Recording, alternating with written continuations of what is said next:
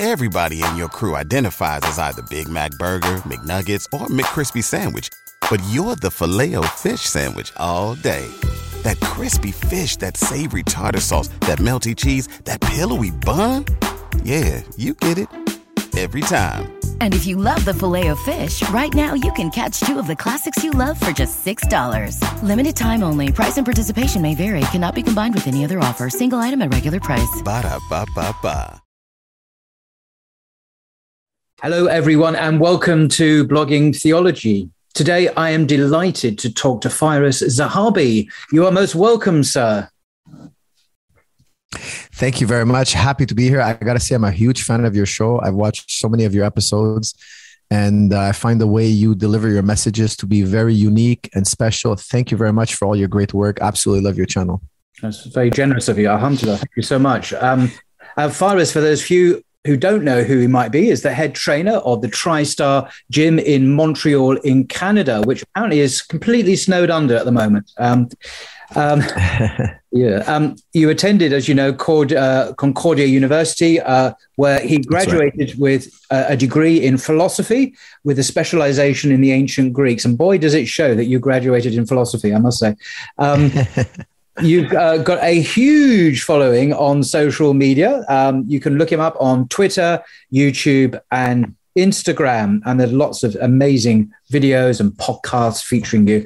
Now, recently he gained much respect, not least from myself, for your brilliant destruction of Stephen Fry's complaining and insulting God argument on the Dean Show, which is a must watch if you haven't already seen it. I'm really serious. It's very, very good.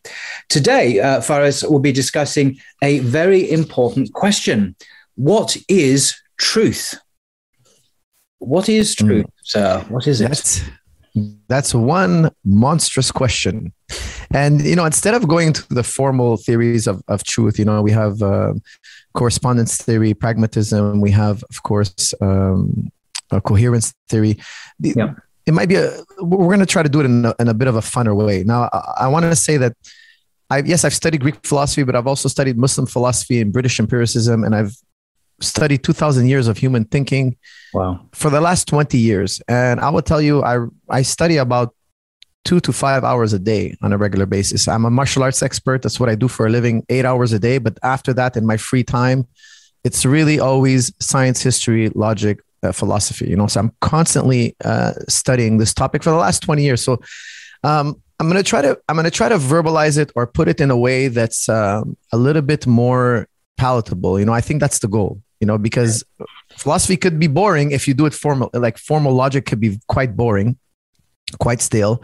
So let's start with a thought experiment. Okay. So first thing I'm going to do here is I'm going to grab a pen here, Paul, and I'm going to draw on my hand here. I'm not going to show you what I'm drawing in my hand. I'm going to draw here a squared circle. Now I'm not drawing a square and a circle. I'm drawing on the other side of my hand. You can't see, Paul. Okay. I've drawn one shape. It's a single shape. It's a square and it's a circle at the same time.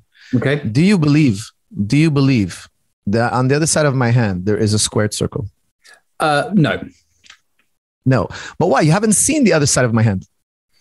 Because I know enough about the properties of squares and circles to know that they are mutually incompatible when it comes to presenting them together as a single object. Exactly. There's no squared circle. Actually, it would be impossible for me to draw a squared circle. Okay. Yeah. So you see, you knew without even looking. That's called analytical. That's an analytical fact. Yeah.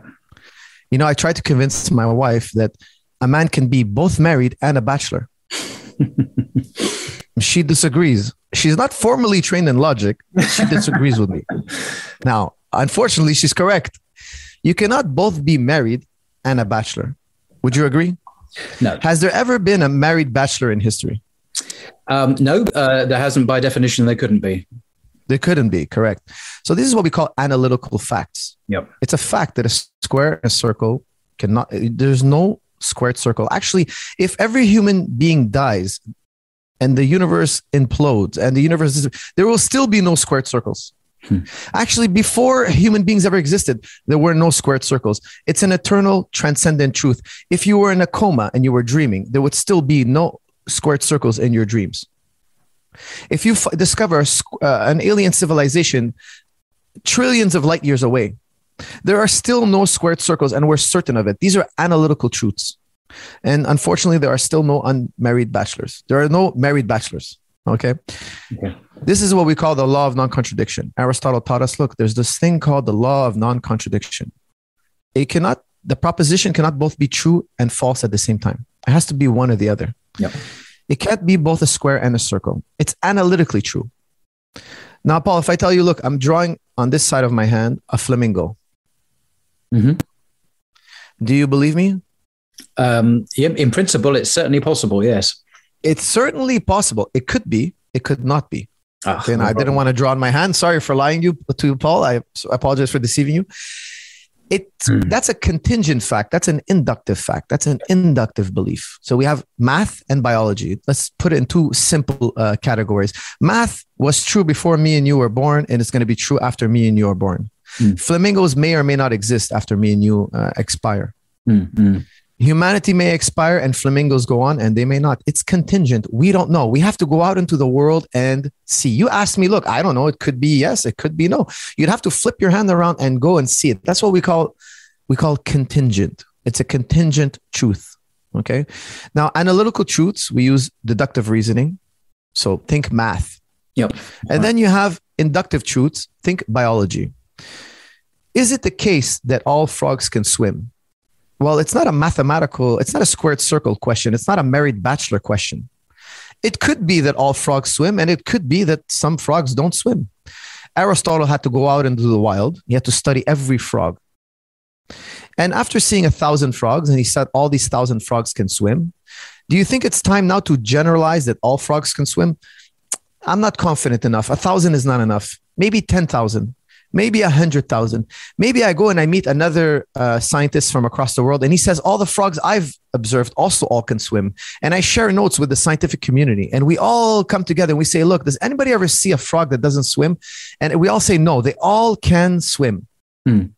So inductive reasoning, again, biology, contingent things, they're always predicated on a generalization. We go from specific to generalization. Now we're going to say, look, me and my scientific friends, we're starting to be really confident that all frogs can swim. All right, we're going to write it down in this book. We're going to write down here, all frogs can swim. We're going to print it in the textbook. We're going to send it out to the universities. Everybody now is going to read that all frogs can swim. It's an inductive fact. It's not a mathematical fact. It's not a priori fact, like a squared circle. Like we talked about, the square has to have 4 sides. If it has 3 sides, it cannot be a square. Okay, so it's not analytical. It's inductive. It's contingent.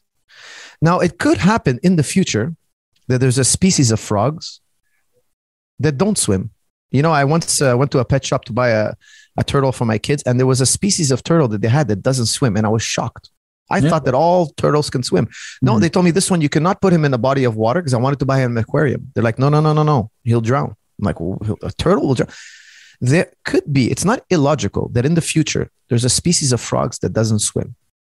Now it becomes problematic because are we still going to name that a frog? Are we still going to label that animal as a frog? Or has it become that it's a prerequisite for it to be a frog? It has to know how it has to now be able to swim. So for instance, we can call it a toad or some other name. We can come up with a new name for it because we can say, look, it's like a frog, but not quite because it doesn't swim. Who draws the line here? These are inductive truths that are often defined by the most influential thinkers in our society. Now, the fatal flaw of inductive, it's called the inductive problem in philosophy, is that when we're doing inductive logic, we're always generalizing.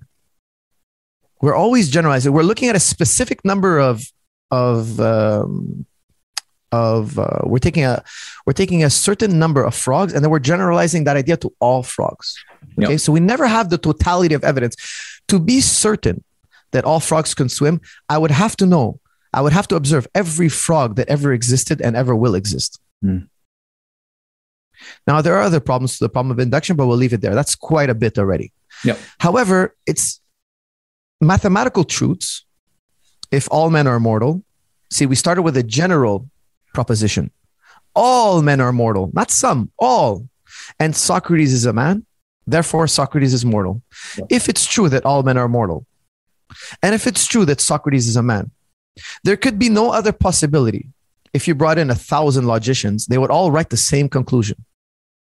If it is true that all men are mortal, and it is true that Socrates is a man, then it could be no other way. He must be mortal. This is math versus biology. Okay, now all these truths are spoken about in the Quran. We'll circle to that later. Oh, one truth is more certain than the other. Mathematical truths are more certain than inductive truth, contingent truths. Now let's go one rung below. One rung below is historical truths. Now I hear a lot of debates online. I listen to quite a lot of debates, and it's amazing to me that people still don't understand. And very intelligent interlocutors are discussing historical truths. Historical truths mean nothing. What happened to JFK? Do you know what happened to JFK? How was he killed specifically? Nobody knows what happened to JFK exactly. And we had video cameras, thousands of witnesses. You know, on the grassy knoll, there was a man holding an umbrella. And one of the theories was that the man with the umbrella using the umbrella, hiding a gun in the umbrella, shot JFK. Now that man later came out and said, no, I'm the man with the umbrella. And he says, I was protesting against JFK, and I decided to open an umbrella on a sunny day. Very strange thing. A man opening an umbrella on the grassy knoll on a sunny day. Now, some people still today believe that, no, that guy's lying. He came out just to basically hide in plain sight. Some people think there were 3 shots fired. Some people think there were 2 shots fired. Some people think it's impossible. I'm forgetting his name now. Forgive me. I just finished practice. I'm blown. But the man that was Lee Harvey Oswald. Lee Harvey Oswald. Yeah. You know, he was killed immediately soon after. He was assassinated soon after. Some people believe that it wasn't even him. There's so many possibilities. 9/11 is a highly documented event. The firemen that were on site said, now, I don't believe this, okay? So please, no conspiracy theories. I don't believe. They said they heard bombs. When the building was coming down, they heard bombs. Bang, bang, bang, bang. They heard explosions. Now, I think it could be, and I don't want to delve into conspiracy theories here. I don't know what happened on 9/11. It could be that there were bombs, and it could be that it was just one floor hitting into another. Yeah. Now, they say, no, it was falling at free fall speeds. There are many arguments. Yeah. We still don't know. It's a historical fact. 9/11 is a historical fact, not a scientific fact. It's a historical fact. 9/11, there was Building 7 collapsed. People till today argue over what happened to Building 7. Now, to make it a scientific fact, we would have to repeat the process all over again. Now, as a morbid idea as it is. Now, of course, we wouldn't use human beings. I'm talking about colliding a jet robotically, of course, into an empty building and seeing, will the building fall? How would you explain what people think they heard? Mm-hmm. You cannot repeat ancient history. There are too many unknown variables. Ancient history is full of biases and mysteries. When the Quran tells you, all those who say they know what happened to Christ are in full of doubt. Allah is telling you that historical facts, you know, historians say, oh, it's a fact that Jesus was crucified. Yeah, historical fact, which is the weakest type of fact. How many historical facts are untrue? Many over time will be overturned. New evidence. Tomorrow we can have new evidence that overturns what happened in JFK. You know, for instance, I'll give you a great for instance.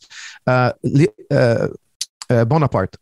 Oh, yeah. Bonaparte. What's his first name again? I can't believe I'm forgetting his first name. Napoleon Bonaparte. Excuse me, I'm low blood sugar. I just finished wrestling for 3 hours.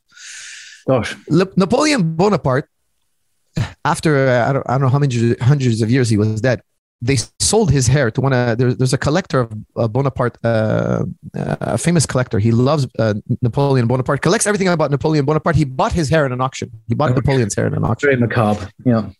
And then they tested his hair and they found out, hey, you know, he was poisoned. Rewrite history. Napoleon Bonaparte was poisoned. He didn't die from a malady. No. This was a deliberate assassination. Now, is it Napoleon's hair? I don't know. Do you know? Were you there when they cut it? These are things that there are always question marks and unknown variables. History is written by the champions. History.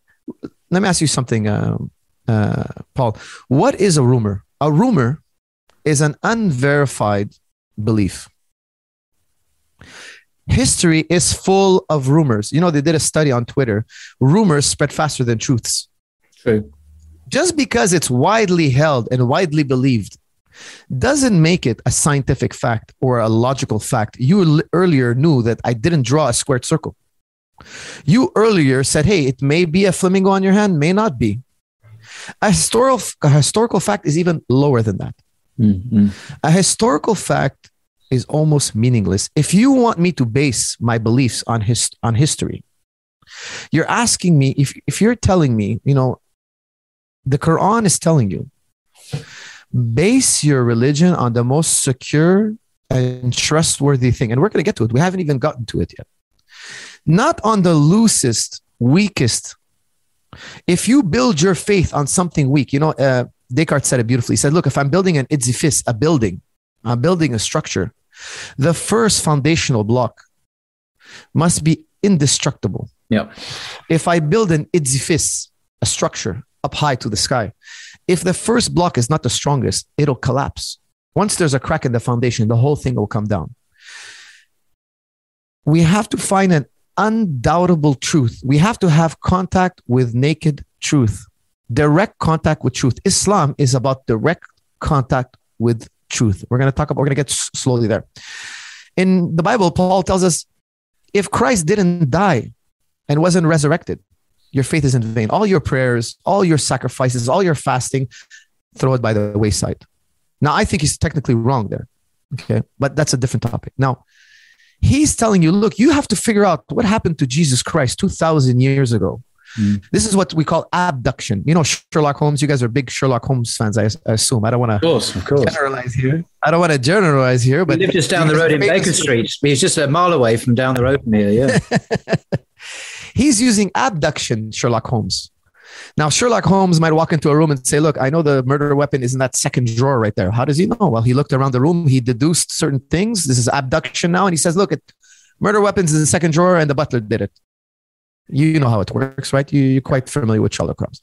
Absolutely. You're asking me now to use abduction. Now, abduction is even lower. It's even lower than induction. You're asking me to found my beliefs on something weak. The Quran is telling you no. Go back to the fitrah. Go back to the natural disposition, the natural religion. Now, I'll tell you something. There are people who believe in God. I don't believe in God. I know God. I've went from belief to certainty. And every Muslim, and you can't be Muslim with belief. That's okay. It's halal. It's not wrong. You're a believer. Alhamdulillah. And we should talk about what believer means, actually. Mm-hmm. Because I'll tell you, anyway, that's a different topic. I don't want to go on a tangent, but you can get to knowledge, naked truth, direct knowledge. So we said there's mathematical facts. I'm using math here as an analogy. Okay. Right. We say the word analytic or a priori, then a posteriori or contingent truths, or a synthetic a priori statements. Yes. But we're not going to go down there. Okay, that's a different topic. That's a different topic. A different topic. Interesting topic, but a different one. I want to keep it simple, crystal clear. That's the goal here, to keep it crystal clear.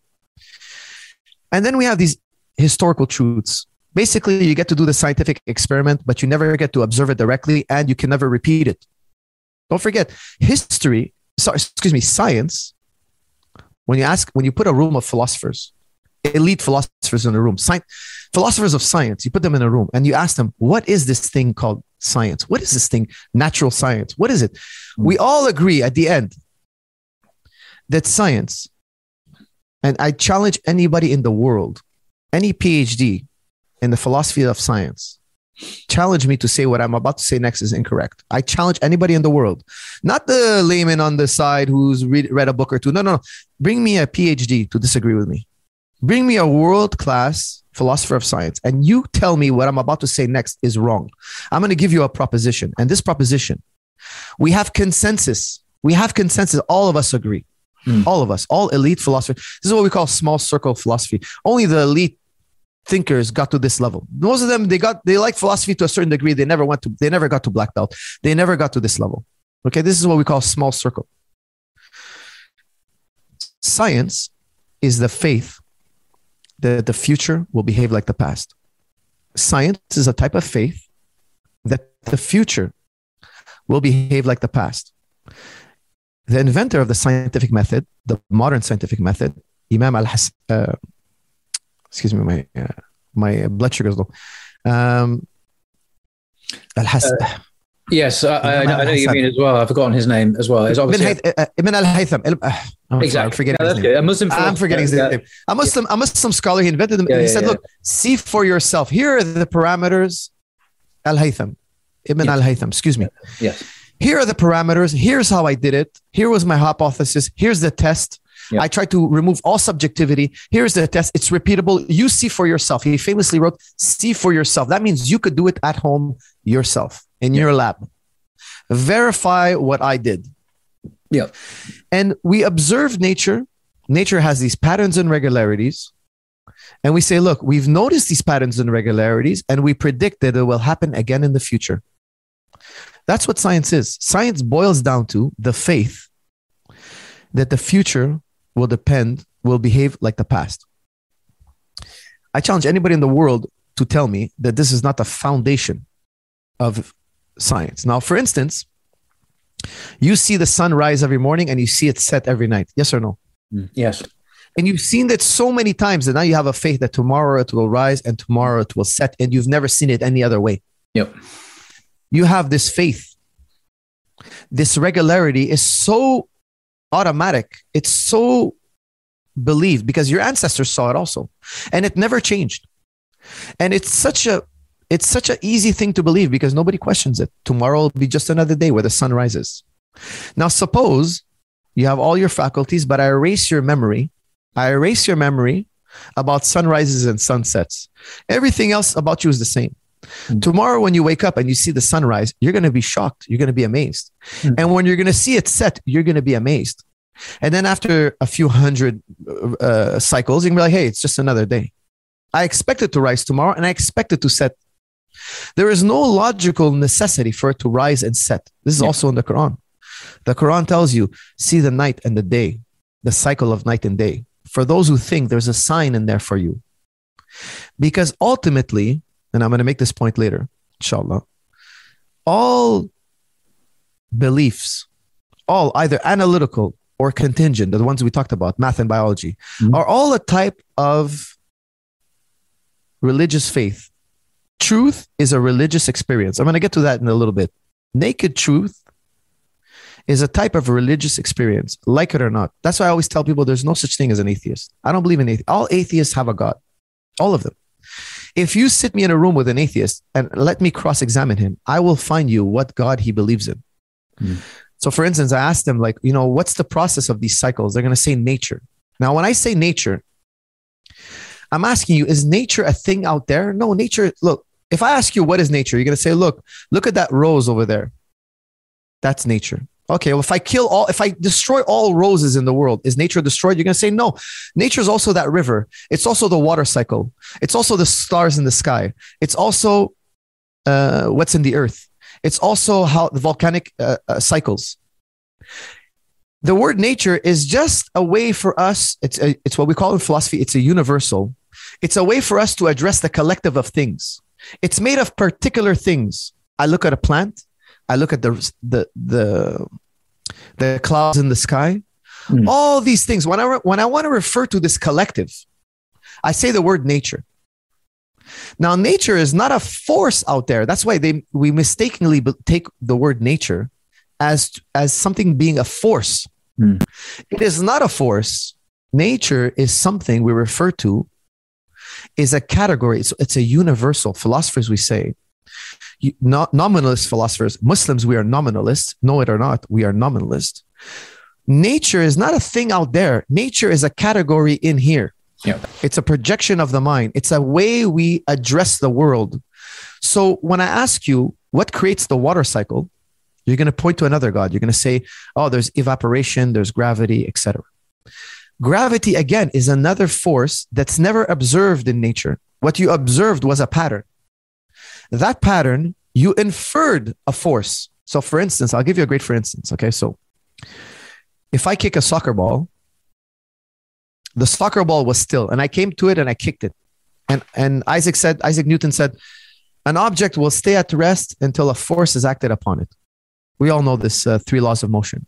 And that one was pretty easy. I think everybody would agree. The genius of Isaac Newton was that he said, an object will stay in motion until a force acts upon it. Because when you kick a soccer ball, it doesn't go on forever. It hits air resistance. We didn't know it was slowing down and hitting the ground because of air resistance. Isaac Newton had to figure that out. Why is the soccer ball not going on into eternity, moving forward into eternity? He said, you know what? There must be air resistance. There's a pull from the earth, the mass of the earth. But he never observed gravity. No. He inferred gravity. Okay, this is, again, in philosophy of science, we have consensus. Gravity is inferred. Gravity is not a force out there. It is not a force out there, a God out there, a ghost out there, a demon out there that is moving things around in the universe. No. We saw things moved and then we inferred a force. We saw motion, we saw patterns and regularities in nature, and then we inferred a force. Mm-hmm. Now, in Islam, I really believe that a highly educated Muslim and Muslim philosophy, not theology, philosophy. Because the difference between theology and philosophy is theologians start with the idea of God. They already believe in God. They already believe in God. That's theology. Yeah. Philosophy of religion, we have to prove God and then we'll do theology. Mm-hmm. Now, La ilaha illallah, there are no gods except God, Allah, is philosophy of religion. It started with the negation. It didn't start with acceptance. It started with a doubt. We reject all these gods, nature, randomness, gravity. These are all gods that are not out there. If you read Kant, you read Ghazali, you realize they are projections of the mind. Now, these are not my personal philosophies. Okay, British empiricists also came to this exact same conclusion. They came to this exact same conclusion. Atheists agree with us that gravity is not out there. It's a pattern and regularity, and we bookmarked that pattern and regularity, and we called it gravity. That word gravity, over time, for those who are not experts in epistemology, they came to believe it as a force, and I consider that to be an idolatry. It's a minor shirk. It's a type of idolatry. In the Quran it says, see that bird in the sky flapping its wings? None but Allah holds it up. Now, what does that mean? If I took a bird, the Arabs knew if I took a bird, I broke its wing. It's not flying anymore. How come Allah is not holding it up? They knew that if there was a gust of wind, it would lift the sand. They knew that wind lifts sand. What Allah is what the Quran is saying is all these patterns and regularities. There are no forces out there. There are no other deities. There's only one force. Every motion and every pattern and regularity you observe is created by Allah. There is only one force. There is only one force. Now, I love how atheists try to lecture us about Occam's razor. They're guilty. They are guilty. Muslims should be the masters of Occam's razor. Islam is telling you, there are no deities save this one God. Muslim skeptics. Ghazali was such a skeptic. He didn't believe anything. He said, Ghazali said, isn't it weird? All the Christians they're born Christian, they die Christian. The Muslims are born. Aren't we indoctrinated? It's all doctrine. He asked these questions. There's a point of doubt. If you're an expert in doubt, you doubt so much. You doubt existence. You doubt the I. You doubt the self. What is the self? David Hume said, look, there is no I. There is no self. Maybe we'll get to that later in this conversation. But philosophers, we can't even put the ego in a test tube. We cannot put the I. What is the essence of something? What is the essence of a human being? We cannot even define it. It seems that the whole dunya is subjective. Except this one thing, skeptics, we find this one thing. And when we graduate to this one thing, oftentimes we'll be called mystics. There's this one thing now where doubt is proof. You can no longer doubt. Doubt actually becomes a type of proof. You've come now to this point of awareness. This point of awareness, this death of all paradigms, is simply expressed as La ilaha illallah. And you have direct experience with this. This is what the Quran is telling you. The Quran is a reminder of your natural born religion. Yeah. Now, I want to remind you of a time before you were born where you didn't know your name. You had no idea of your ego. They say the ego is developed at about 1 year of age. And you didn't know the dunya. You didn't taste anything sweet or warm or cold. You had no experiences with the dunya. You only had this awareness. This is very early in your development. You were born with this fitrah. You were incubated in this fitrah. And the Quran is telling you, go back. You know, in the Bible, there's many things that are argued. Did Jesus say, did not say? I think one is very possible that he said, look, be born again. What does it mean, be born again? Go back to the fitrah. Go back to your natural religion. And this is the next point we're going to talk about, inshallah. Intuition. We're going to graduate from historical truth to inductive truths to mathematical truths, a priori truths. And we're going to touch finally intuition, the mother of all truths. And actually, intuition, it sustains all the other truths. All the other truths depend on intuition. So we're going to talk now about the tabula rasa. Okay. John Locke said, look, you, Paul, are a blank slate. You're this virgin sheet of paper. Anything in your mind is this virgin sheet of paper. If you tasted honey, now you know about honey. Let's write down honey. Paul now knows about sweetness, honey, liquids. Then Paul ate an apple. Okay, now he knows the color red. He knows the crunch of an apple. He knows the sound an apple makes when you crunch into it.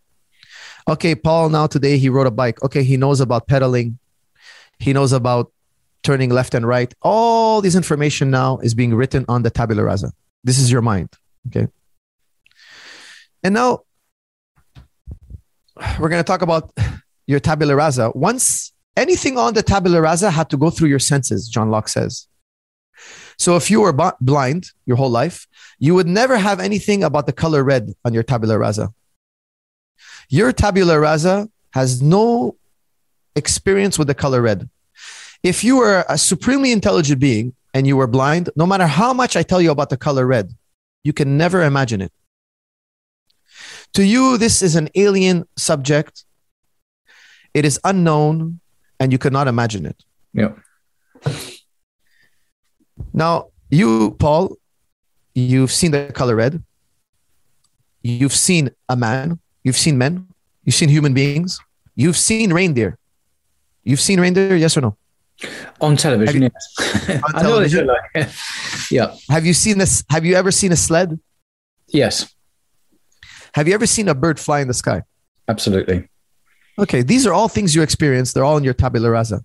They were in the senses: sight, smell, taste, touch, hearing. And now they're all on your tabula rasa. Now, once they're in the mind, Paul, you can jumble them up as much as you want. Now you can invent Santa Claus. You saw a man, you saw a bird fly, you saw a sled, you saw a reindeer. Now you can jumble up Santa Claus. Does Santa Claus exist? Could be, could not be. Things that are jumbled up in the mind may or may not exist. However, the simple experiences have to exist. The color red has to exist. Man has to exist. Reindeer have to exist. Flight has to exist. If you were blind, Paul, you would never know the color red, no matter how logical you are. You need it to have it. You need to have it in the senses. Yep. In the Quran, it says Abraham, he saw the stars. And he said, this is my God. And then the stars said, and he says, no, my God doesn't set. Then he saw the moon. The light was even greater. And he said, this is my God. Now, again, I believe he was doing this in jest. Maybe it's because I'm too uncomfortable with thinking that Abraham alayhi salam was ever a worshiper of stars or moons. I think he was doing it in jest because the pagans worship stars, moons. Yeah, exactly. That's a separate topic. Okay, I think he was doing it in jest. Okay, so but it's in the Quran. Yeah. He says, I see the moon. I worship the moon. The moon's light is even greater. I worship the moon. Then the moon sets and says no. Then he sees the sun, and the sun's light is even greater. He says, I worship I worship the sun. And then the sun set and he says, no. He realized that he was jumbling up. He had this idea of God, this fitra, this innate belief of God. And then he saw these wondrous things in the world and he joined them together with God. Just like the Greeks say, Zeus is the god of lightning. They took the belief of Allah and they jumbled it with the idea of lightning, because lightning comes from above and it's so powerful and scary and marvelous. They connected ideas together. That's why when I speak to an atheist, I tell them, you already believe in Allah. You already believe in God. I'll prove it to you now. I want you to imagine in your mind the R7-1. I want you to look at it in your mind. Not the letter R, not the number 7, the object I'm referring to. I want you to flip it upside down. I want you to turn it around. I want you to picture a yellow version of it now. Now picture a blue version of it. Everybody's wondering, what's this R7-1? I have no experience of R. I never went out in the world. What's he referring to? Because I made it up. There's no such thing as R7-1. I'm not, this sound I made, R7, I'm not labeling it to anything in the dunya. Nothing. I made it up. That's how a blind man feels when you talk to him about the color red. He's like, what is this guy talking about? I've never seen an R7-1. I want you to see what a blind man experiences. He doesn't know when you say red, he doesn't understand what you're saying. Okay. Now, Ibn Tufal actually gives a beautiful allegory about this, but this is maybe a story for another day. When I talk to you about Allah, you know exactly what I'm talking about. You say, I reject this idea.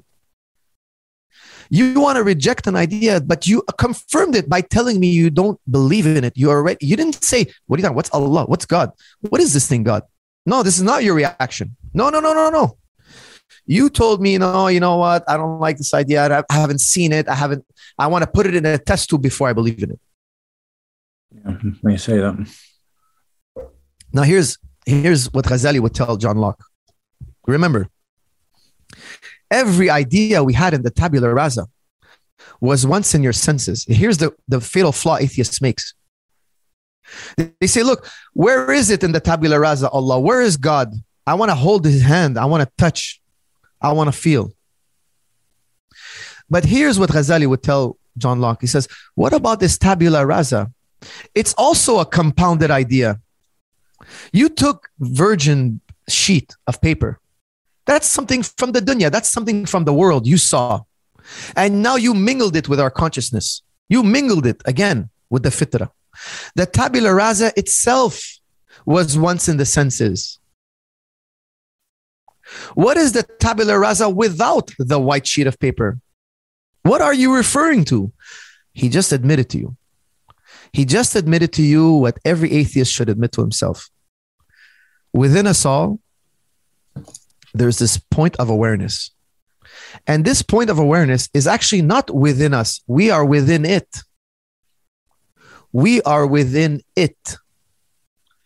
The mind, not my mind, the mind, consciousness, not the contents of consciousness. This is where Abraham alayhi salam discovered his fault. He was worshiping the contents of consciousness. And he realized, no, this is nested in consciousness, as am I nested in consciousness. You know, I ask atheist, materialist philosophers, prove to me materialism. Because I believe that materialism, I believe that all our beliefs in physical world is also another deity. Nobody's ever proved the physical world. Okay, if you're familiar with a great thinker, English thinker, George Berkeley, you should familiarize yourself with him. Yep. Idealism. I'll tell you, excuse me. I'm going to throw out another challenge to anybody who can refute idealism. Idealism is considered in philosophy irrefutable. It is irrefutable. Hard to accept because it's so, I don't know how to say, but it's so special. It's so shocking that people have an emotional reaction. People who swear that they're logical human beings, that they only follow the evidence. Once you take them here, they're gonna have an emotional reaction. It's too powerful. It's too emotionally stimulating for people to even look at it. So anyways, I don't want to go off on a tangent here, but I can guarantee you there's never been a human being on the face of the earth that has refuted idealism. Idealism is considered irrefutable. You can take that to the bank, okay? Now, we're talking about materialist philosophers. They say, look, I ask materialist philosophers, show me how physical things exist. How is the mind dependent on the brain? Because they say the brain, if you tinker with it, it changes the mind. I say no. I say the brain is dependent on the mind. They say no, the mind is dependent on the brain. We have this feud. So I tell them, okay, prove to me that the mind is dependent on the brain. They say, well, look, the brain is physical, and if I tinker with it, it changes the mind. Now I say, prove to me that the brain is physical. There is no way to prove that the brain is physical. Let me give you a glaring example of this. A glaring example that I think I have to quote. So many thinkers came to this conclusion. Okay, it's not me. Okay, I'm not the brilliant guy who figured all this out. Not at all. I'm far from it. I think Berkeley gave the best example, and I'm going to use his example because I think he said it best. Picture a triangle. Okay. Berkeley asks us, picture a triangle. Now remember, triangle is mathematics. It's Euclidean geometry. It's been 2,000 years and nobody's ever found a flaw in Euclidean geometry. A triangle has to have three sides, three corners. The inside of the angles have to add up to 180 degrees. We know exactly what a triangle is. It's purely objective. Correct? Now, I want you to think of a triangle, but without any subjectivity, no color. Can you do it? No. It's impossible. It's always a green triangle, a blue triangle, a black triangle, a white triangle. You can't get away from subjectivity. Now, remove what's subjective about it. What are you left with? Ideas in the mind. There's nothing left. So you're calling something that's objective a color. Sorry, you're calling something that's subjective a color. The triangle is made of a color, right? The green is subjective. And then you're superimposing your objective ideas on that subjective things. So even objectivity is reliant on subjectivity. Now let's define objectivity and subjectivity to our I know I'm sure you're aware of the differences, but Descartes said it best. So I'm going to quote him. Think of an orange. If I were to weigh an orange, you and me would come to the same conclusion. If we measured its circumference, me and you would come to the same conclusion. Yes or no? Yes. Now, if I asked you, is an orange tasty? You would say what? Maybe yes, maybe no. That's subjective. It depends on you. It could have been otherwise. It could be an answer yes, it could be an answer no. Remember, we talked about math and then biology, and one is necessary and one is contingent. One may or may not be. All your necessary truths are actually dependent on these subjective elements. So every time we find something with a doubt, we remove it. Skeptics, we become mystics. When we've gone so far that we've gotten to a place where there's no more removing. You can't now. There's just this awareness. That's why I always tell people, Allah is not something you see with your eye. Allah is what gives you seeing. In science, they call it the hard problem of consciousness. They wash their hands of it. They say, once we get here, we stop. This is the hard problem. We have no idea. We give up. They call it the hard problem of consciousness. The easy problem, the wirings in your brain. The electrons, the blood flow, the gray matter, one brain state transforming into another. That's the easy part. The flesh. The Quran talks about them. They say they only know the appearance of things. They never think about themselves. They never think about themselves. Now, my my philosophy is popular for making things simple. Okay, so I'm going to try to make things extra simple. We're going to talk about intuition now. Right. If you don't mind. Please. We're going to, instead of giving a boring lecture, I'm going to give you a thought experiment, inshallah. I think that thought experiments are much better than logical arguments. Suppose we're going to build a Paul 2.0. We're going to build a robot. Okay. Humor me for a second. Instead of bones, he's going to have steel as a skeleton. Instead of skin, he's going to have sheet metal. Instead of a heart, he's going to have a pump. Instead of blood, he's going to have an oil that goes through his system. Instead of a brain, he's going to have a computer. Instead of an eye, he's going to have a camera. Instead of an ear, he's going to have a recorder, etc., etc., etc. Much better. Now, now Paul 2.0, he has a program. It's if this, then that. Now, he's studying the blood and flesh, Paul. He's following you around. Paul 2.0, robotic Paul, he's following you every day. And he studies you. And he sees if Paul wakes up, then he drinks coffee. 99 times out of 100. So when I wake up, 99 times out of 100, I run the algorithm. If at 8 a.m., then coffee. If between 8 a.m. and 10 a.m., coffee. He figures out an algorithm. If this, then that. If this, then that. If it rains, Paul gets an umbrella. So Paul 2.0, if this, then that. He puts on his umbrella. He's following you every day and he's copying you every day and he's getting more and more like you every day till the point where we can't differentiate between you and him. He's so sophisticated, Paul. Paul 2.0 is so sophisticated. His algorithm for if this, then that is so sophisticated. It even makes exceptions for when you're in a bad mood. If Paul is like this, then that. He figured you out so well. He's copying you so well. Now, Paul 2.0 he's so interested in knowing everything about you. He's following you. He's copying you. He's doing everything exactly like you. Is Paul 2.0 human? No. Why? But he's exactly like you in every way. He's still not human. He's only if this, then that. Now, here's another question I want to ask you. Does Paul 2.0 have any subjective experience? Does he know the taste of an orange? He followed you around. He said, if, he knows more about you than you know about yourself. Did you know, Paul, that if it's a rainy day in February and it's between this and that temperature, you go to the fridge and you eat an orange. You don't even know that about yourself, but Paul 2.0 says, you know what? The statistical probability that Paul's going to go to get an orange right now, he knows everything about you. And if this, then that, and he goes and he gets that orange and he eats it. And you're eating an orange in your apartment and he's eating an orange in his apartment. And he just knows that, hey, this is what happened in the past and I predict it's going to happen again in the future. He's using the scientific method to understand everything about you. Yet you, when you eat an orange, you say, delicious. So he repeats, when Paul eats an orange, if this, then that. He says, delicious. Now, he has no understanding of what delicious. He has no subjective experience of delicious. Yes or no? Absolutely correct. This robot only appears to be Paul. He's only Paul in appearance.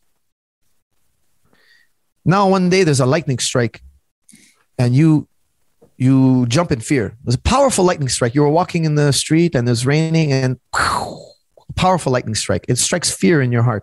And Paul 2.0 sees you and he says, look, if lightning strike at this many decibels, at this distance, then Paul shakes like this. He didn't experience your fear. Did he experience your fear? Nope. No, he didn't. He said, if this, then that. So every time there's a lightning strike at that amount of decibels, at that distance, he shakes. He doesn't know why you shake. He has no idea, but he shakes. He stutters in fear. He has no subjective experience. This is very important. This is a crucial point here. The Quran tells us that when you see lightning, you're filled with hope and or fear. Why? Fear because you might die from lightning. Hope because it's going to rain and your crops will grow. Some people, when they see lightning, they'll come to tears. They're happy. Hey, we're going to survive this season. Inshallah. Lightning will strike fear in some and hope in others.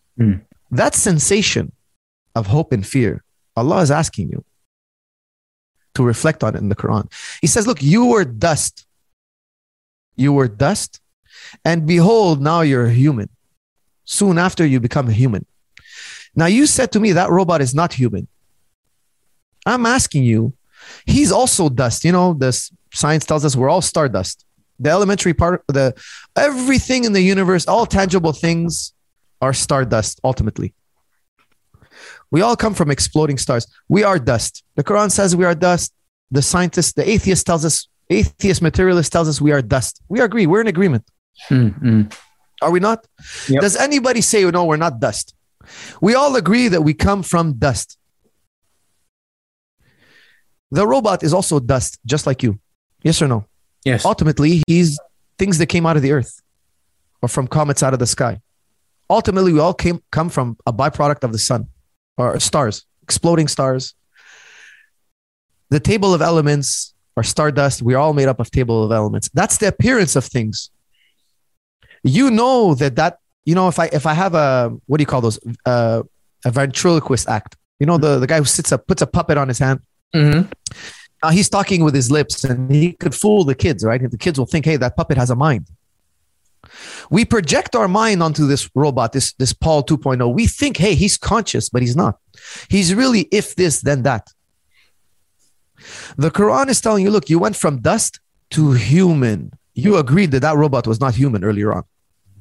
Correct? Correct. Something is missing. What is this thing that he's missing?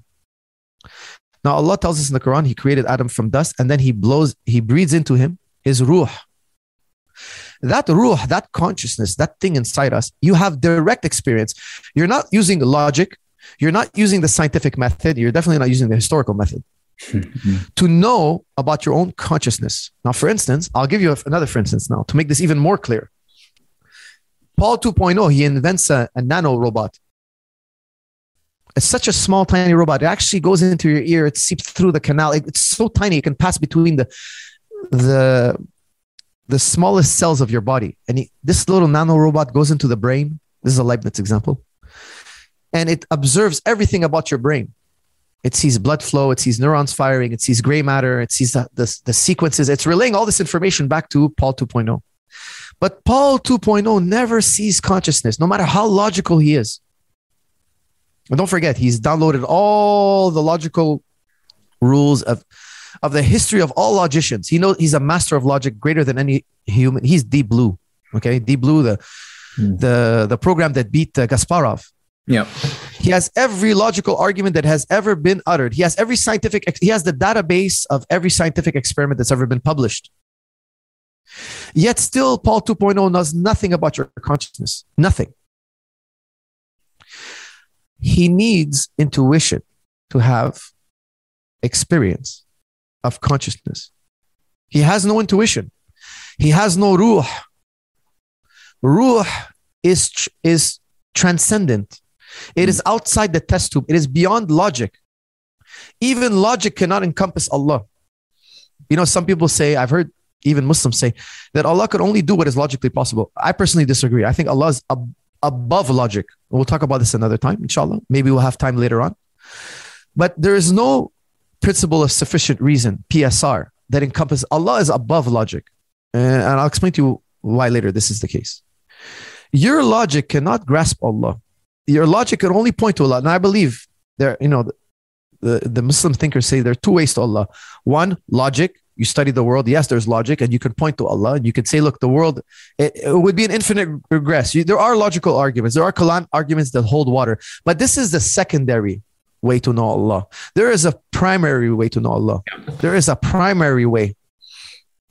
And Allah points to it in the Quran. He tells you, you are from dust, and behold, now you are human. Now in philosophy, we have this fallacy we sometimes refer to as mystery, therefore magic. If it's a mystery, it must be magic. This is not the logical leap we're making. You know why? It's the logical leap that a robot, Paul 2.0, would make. Because he's trying to use logic and scientific experiment to figure out everything about you. He doesn't have direct experience with consciousness. Allah is asking you about something you know directly. You told me earlier that robot was not, dust is not human. What is human? So, you know what? If I made a 1 million Paul 2.0s, there are a dime a dozen, and I crushed one and I cubed one and I destroyed it, you wouldn't have a funeral for him. Nothing special about him. There's another one. However, there are billions of human beings, 8 billion. If I killed one, you would be very upset with me. Why? I destroyed something that's irreplaceable. Mm. Not the body. There's something else. There's not the dust. What is that something else? I desecrated something so sacred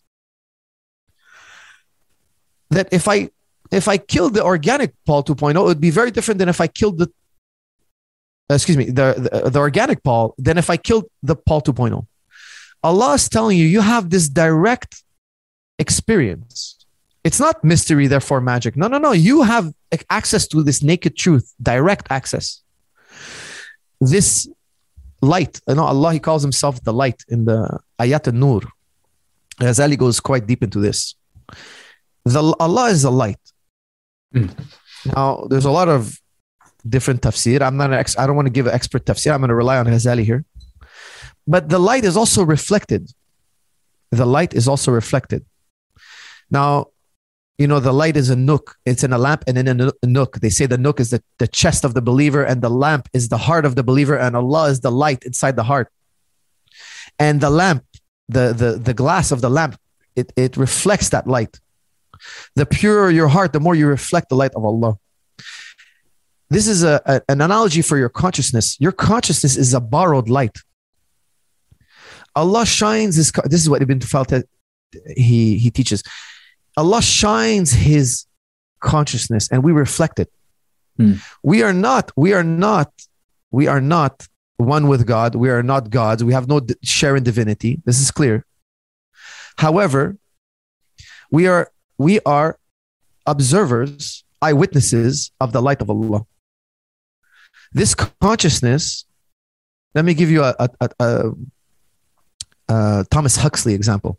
Thomas Huxley, Darwin's bulldog.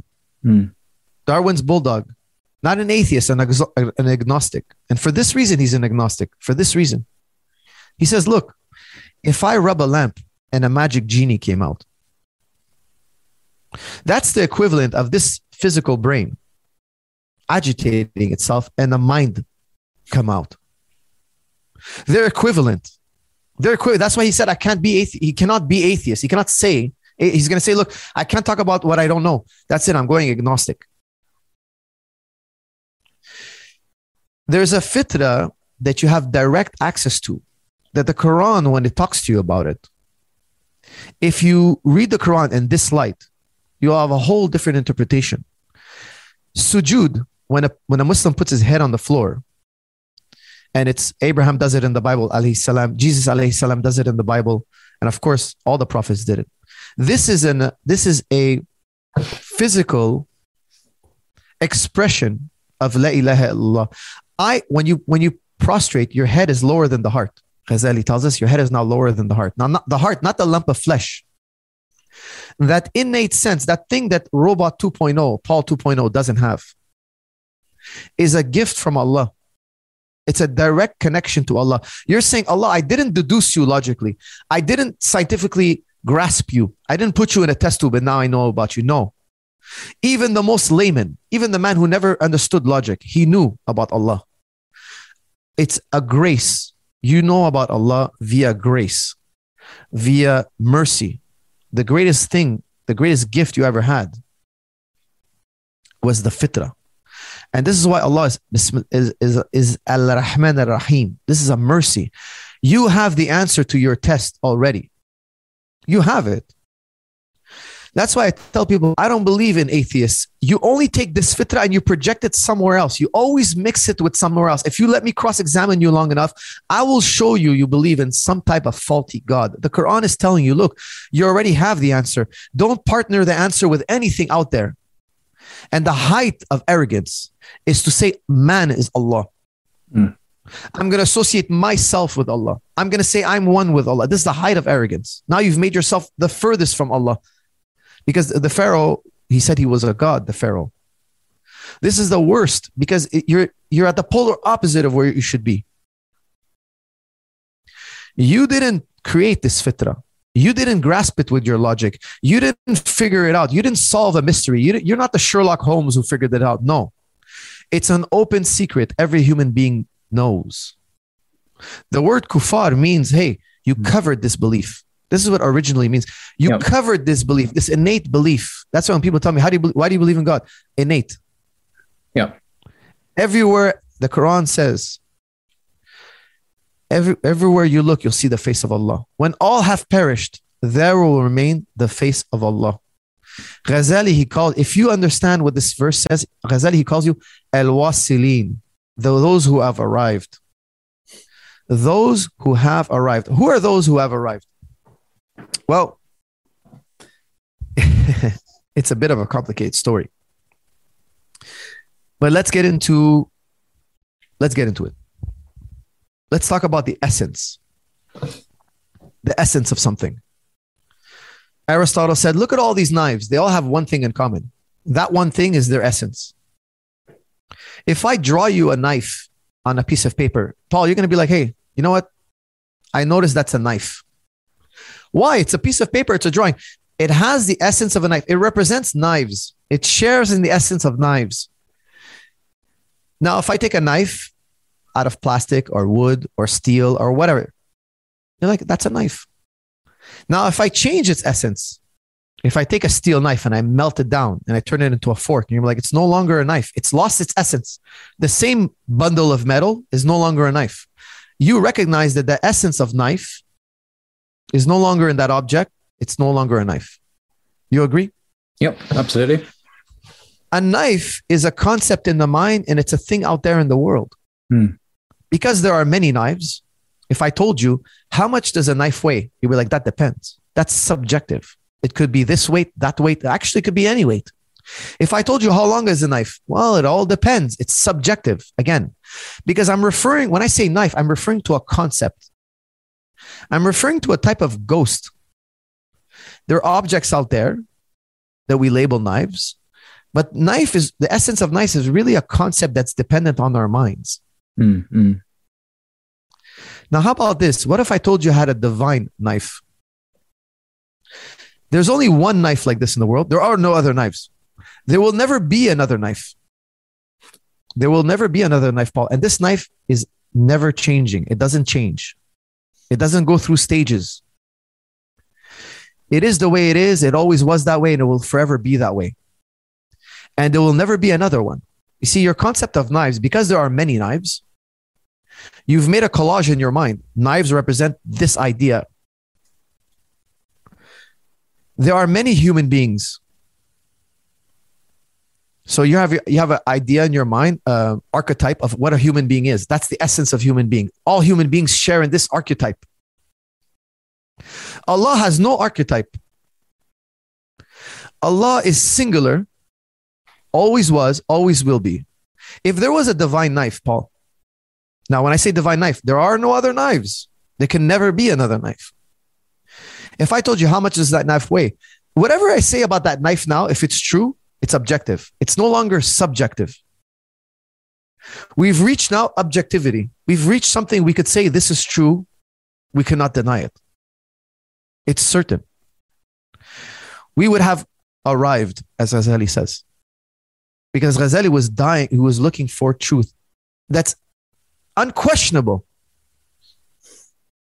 No philosopher is going to come 1,000 years from now and question it and raise a doubt. No. He wants absolute truth. Allah is al-haq, and we're going to get there, inshallah. There is, for him, for the truth to be, it cannot be a concept. It cannot be an archetype. Archetypes vary. They are subjective. You, Paul, exist as flesh, as part flesh and part metaphor. I'll quote you an atheist, David Hume. He says, look, human beings, Paul's mind is just a chain. Think about it as a chain, one link after another. Your mind goes through stages. Your mind is not the same as when you were 5 years old. Your mind has changed over time, and it will change over time. It's not this one thing where there's a nucleus and I can point to it and I can hold it and I can put it in a test tube and I can weigh it and I can know something objective about it. Actually, everything about your mind is subjective. I cannot put it in a test tube. I cannot directly point at it. I don't even know where it is in space and time. Your mind is this concept, and your mind is shared with other minds, and it's an archetype. It's part concept. Oftentimes, I like to point to the ship of Theseus. I'll give you the ship of Theseus. Have you ever heard of it? The ship of Theseus? No, don't have, no. Picture a ship. It has 99 parts. It's a man, the man who owns it, his name is Thesis. Every day he has to change a part. He replaces a part every day. After 10 days, that ship has 89 original parts, 10 parts that are new. Those 10 parts, he puts it in a warehouse somewhere. After 99 days, he's changed all 99 parts. And he's been sailing for 99 days back and forth. And we see him every day. Oh, there's the ship of Thesis. We wave to him. And then one day somebody goes into that warehouse and takes those 99 original parts and rebuilds the ship of Thesis. Now, which one is the original ship of Thesis? It all depends how your outlook. It's subjective. There is no concrete, objective ship of Thesis. There's no objective answer. Why? Because we're talking about a multiplicity of things. Ship of Thesis was part object, part concept. Allah is not part concept. Allah is not part concept. Quran, when the Quran is telling you Allah is one, Allah is telling you I am literal. You, Paul, are metaphor. Not Allah is metaphor. You, Paul, and me and the dunya is metaphor. Ghazali told us all is metaphor except Allah. Except Allah. Allah is literal. He's in a category to himself. He always was. That's what it takes to be objective. Only God can be true. Everything else is trying to be true. Everything else is trying to mimic or reach this thing called true, and we can never do it. There is nothing else, actually. There is nothing else that is true in this sense. There is nothing else. La ilaha illallah is a direct truism. It's undeniable. It always will be true and forever unchanging. It is never, even Adam, when he was alone, he was not objectively true because Adam was in transition always. He was learning, he was growing, he was decaying, he was going through a process. He was finite in some sense. He was limited in some sense. He is part concept. We are part concept, the whole world. And when you come to this realization, Ghazali tells you, now you've arrived. Now you've understood. Now, René Descartes, he wrote a book called The Meditations. And in my opinion, he studied Ghazali for certain. Interesting. Yeah. For certain. There's no doubt. Okay. I consider myself to be an expert in Descartes. Yeah, I noticed when I read Ghazali, hang on, this sounds remarkably like René Descartes, who's writing 5 centuries later, but yeah. Absolutely. So Descartes says, look,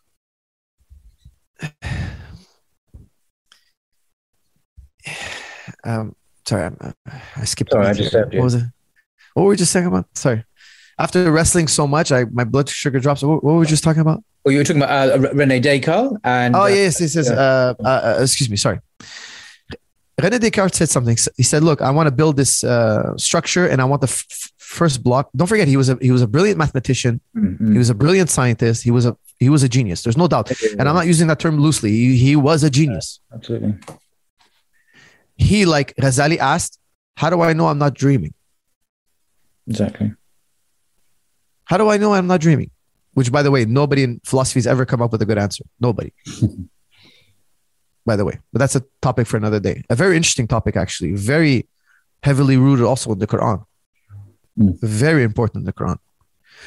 Now, Descartes says, look, I want to build this perfect structure. The first block must be indestructible.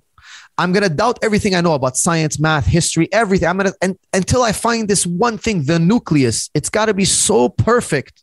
It's got to be so perfect. And then I'm going to bring back science, math, history. And this thing is going to ensure that the rest is true. Yeah. And he reflected and he reflected and he reflected and he threw one thing out after another. And he came by a hair to La ilaha illallah. He came by a hair. He said, you know what? Listen to what he said. He said, I think, therefore I am. If I have thoughts, I must exist. A prerequisite for having thoughts is existence. Therefore, I am. Even if there was a demon out there trying to, even if I was dreaming right now, I would still exist. I would know, I think, therefore I am would still be true. It's transcendent, he said. Even if there was a demon out there that if every time I touched something hot, he made me feel it was cold. He tricked my senses somehow, some way. Ice is actually really hot and fire is actually really cold. You're just being tricked by this demon. Even if that was the case, not that he believed in such a demon. He was just saying, even if that's the case, I think, therefore I am is still true. Now, philosophers, we objected to this. And famously, Nietzsche objected to this. He says, I think is a presupposition. You have never proven that part yet. Thoughts are happening to you. You didn't prove that you're the one thinking. And we found a flaw in his supposed, at the time, perfect truism. His one and unimpenetrable truth was penetrated. It was broken. It shattered. It was a presupposition. I want no presuppositions, Paul. I want to be presupposition free. I don't want any rose-tinted glasses. Where is this nucleus? Where is it? We're looking for it. We're digging. And we came to this point of awareness. Now take away this point because that's presupposition. And what is there left? There's this one thing left. You can't deny awareness. You can deny that this thing called Paul is having this awareness. You don't know this Paul thing. You never put it in a test tube. We said Paul is a concept. Paul is a metaphor. It's all, well, what is this thing? We have direct contact with naked truth. This one awareness, Paul, has always been, always will be. It's eternal. It cannot be grasped by your hands, nor your mathematics, nor your logic. It cannot be put in the test tube. Yet, however, it is blindingly obvious and you cannot look away from it. When everything has perished, there will remain the face of Allah. This thing out there, and Allah refers to himself as a thing in the Quran. So it's okay to say Allah is a thing. This thing out there, everything is nested within it. Nothing encompasses it, and it encompasses everything. Now you understand when you reread the Surah Ikhlas, you will understand that Allah is giving you his exact description. It's a natural religion. I verify the Quran by what's innate in me. When I read the Quran, I can verify now that I have discovered this nucleus, the death of all paradigms, which is expressed as La ilaha illallah. Now I can go back into the world and I can bring back mathematical logic, scientific logic, historical logic. Now look, I tell you, you told me earlier when we first spoke that you didn't believe I drew a squared circle. You didn't believe it, Paul. But you know what? That had a lot to do with faith. It had a lot to do with, you didn't believe it, it's a gift from Allah. Let me tell you why. Aristotle said, guys, I have to teach you all this, the law of non-contradiction. This is what Aristotle said. It cannot both be the case that a proposition is both true and false at the same time. Imagine I said to you, I don't believe in the law of non-contradiction. And I tell you, Paul, I love coffee. And then you offer me a coffee and I say, what are you talking about? I don't drink coffee, Paul. I hate coffee. It's both true that I love coffee and that I hate coffee. You will become mad interacting with me. That's what Aristotle says. If somebody doesn't accept the law of non-contradiction, I refuse to debate with him. I refuse to speak with him. If you ask me, hey, are you taller than 6 feet tall? I say yes. And then you tell me, do you like basketball? No, I'm too short. I'm not 6 feet tall. If I was 6 feet tall, I would like it. I keep contradicting myself.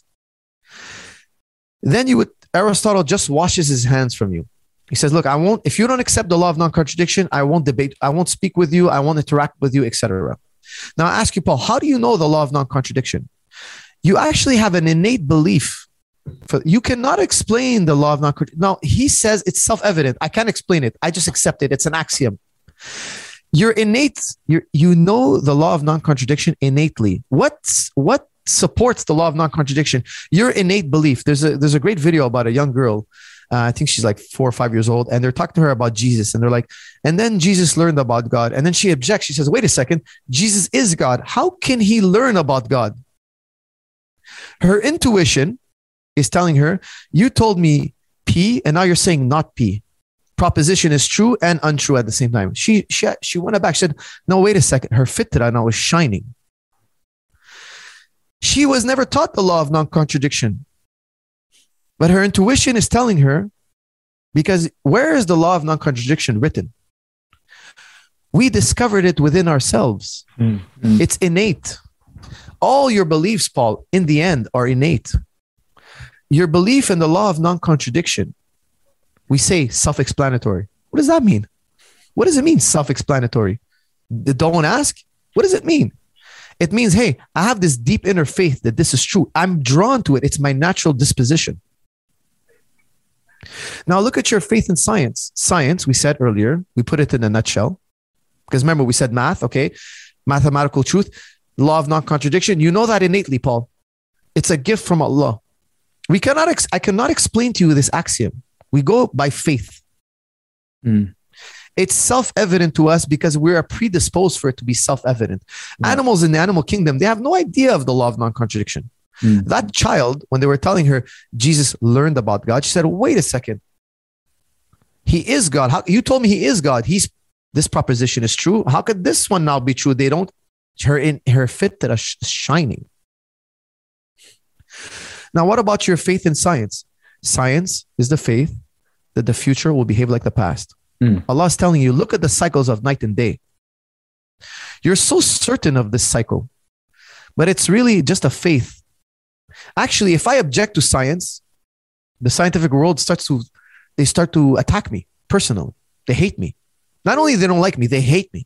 Listen, I'm the biggest believer in science. I have a strong faith in science, but my faith in science is I have a faith that the future will behave like the past. I understand science philosophically. Philosophers develop the scientific method. Some scientists follow the scientific method blindly. They're trained in that method. They don't understand the inner workings of that method. And I'm very open to have a discussion with any scientific expert out there, anybody in the world. Bring me on. We'll have a nice civil discussion. And let's look at the inner workings of science. How was it developed? Why is it the way it is? We could talk about from Socrates, from the pre-Socratics all the way to Popper. Okay, we can go from pre-Socratics to Popper. I'm more than happy to.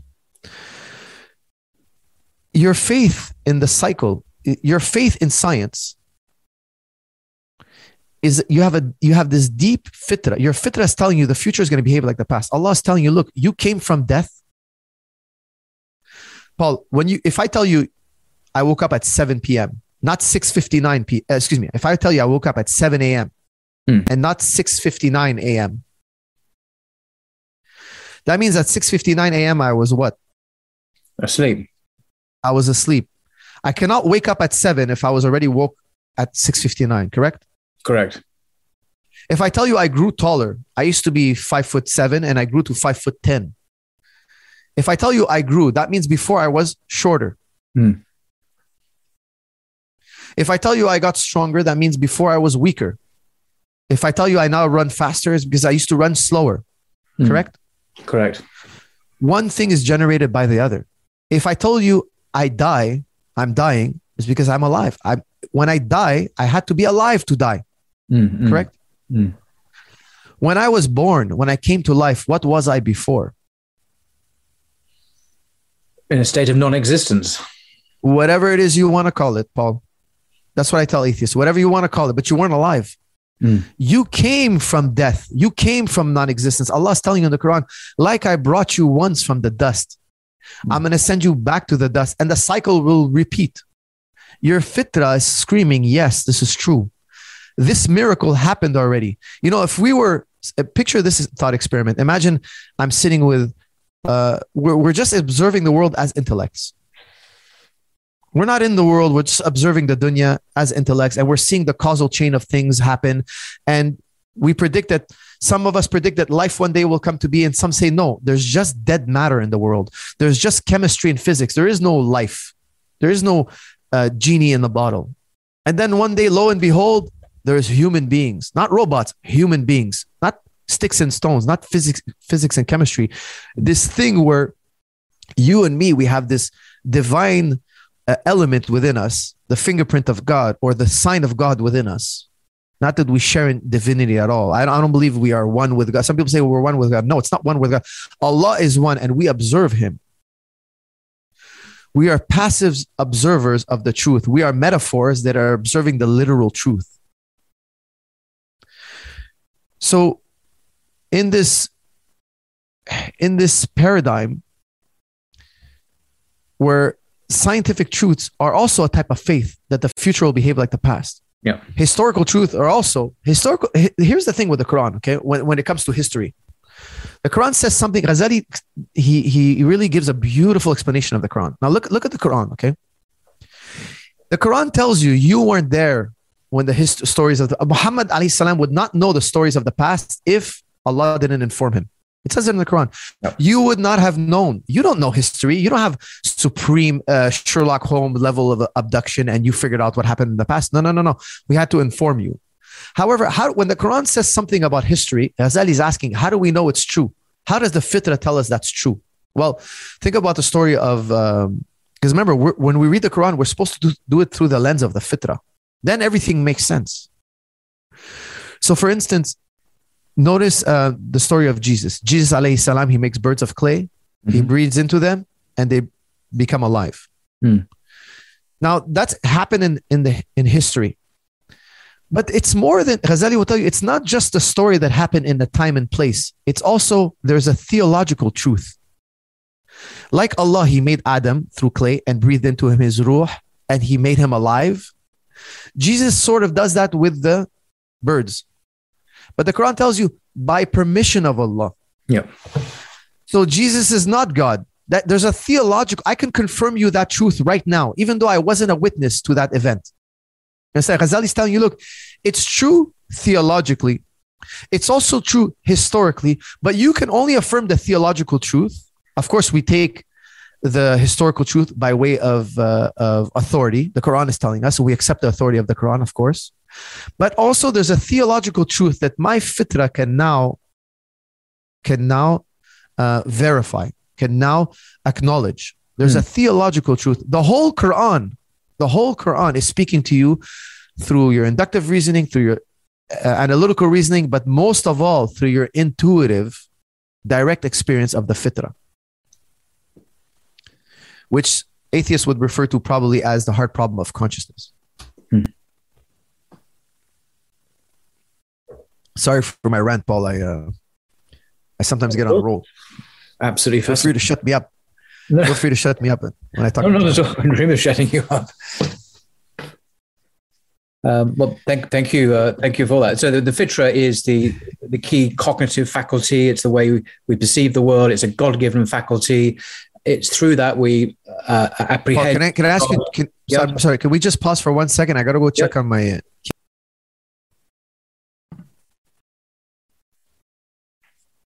Yes. So thank you for that. As I was just saying, if I've understood you correctly, that the fitrah, this concept in the Quran and the Sunnah, is like a cognitive faculty. It's a way, a God-given way that we apprehend the world, the truth of our existence as created beings, and right and wrong, the sense of justice, injustice, even the sense of this law of non-contradiction, which you say is just because it's kind of not written there in the universe. It's not anywhere out there, is it? As you say, but it's in our nature. It's innate. It's in our fitrah, and another evidence of our created status as creatures of God, if I've understood you correctly. And you seem to locate that as the surest route to certainty, epistemological certainty. Epistemology being obviously the theory of knowledge, how we as human beings understand things, how we come to know things. That's the surest route to knowledge of the truth about ourselves and life, God, in the universe. Is that broadly what you're saying? I would say broadly, yes. Yes, very good, accurate description. It's something you know directly. Yes. Remember, it's the missing ingredient. Remember, we talked about Paul 2.0. He's missing an ingredient. Absolutely. That ingredient, you have direct experience with this ingredient. John Searle, he says, can you imagine a zombie? We say, yeah. He says, that's proof of your consciousness. Because a zombie is human being minus consciousness. Minus that thing. That thing. It doesn't belong to you. It doesn't belong to you. When you say Allahu Akbar, when you pray, you say Allah. The gesture is I'm taking the dunya and I'm chucking it behind me. Yeah, quite literally. Yeah. And the self is the dunya, the I, the me, this thing, I am, me, my personality. It's all metaphor. When I was in the womb, I was incubated in the fitrah. I didn't know my name. I didn't develop an ego yet. I hadn't known the dunya. All I knew was this awareness.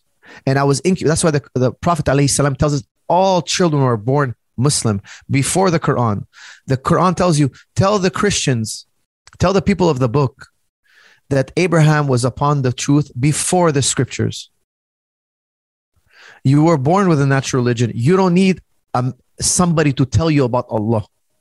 Now, of course, there's many things about our deen we were taught and informed. Absolutely, yes.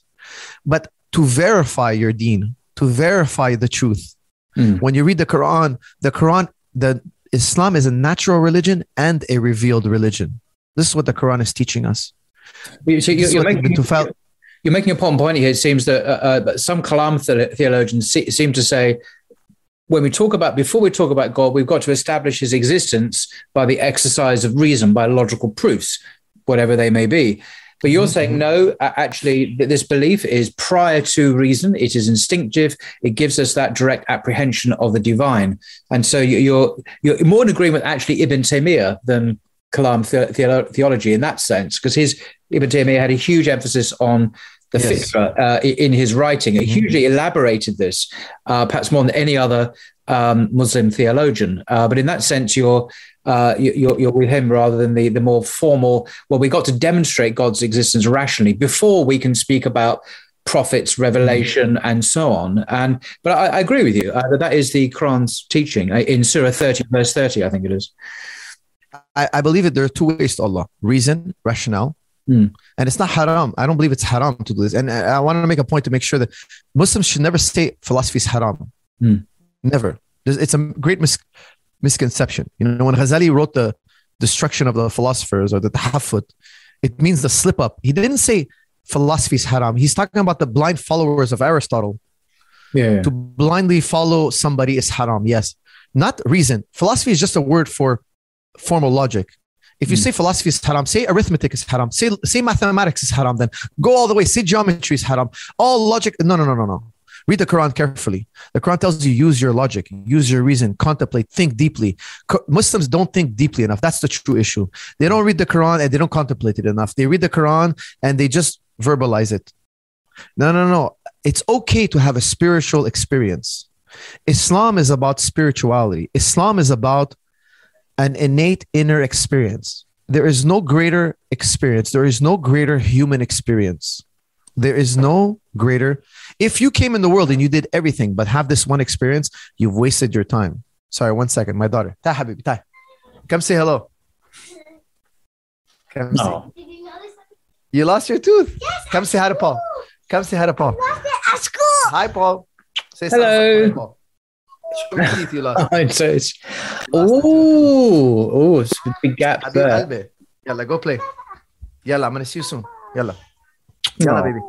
So sweet. Yalla. Yalla, baby. Go. She wants her daddy. Yalla, close the door. Oh, she wants her daddy. How sweet.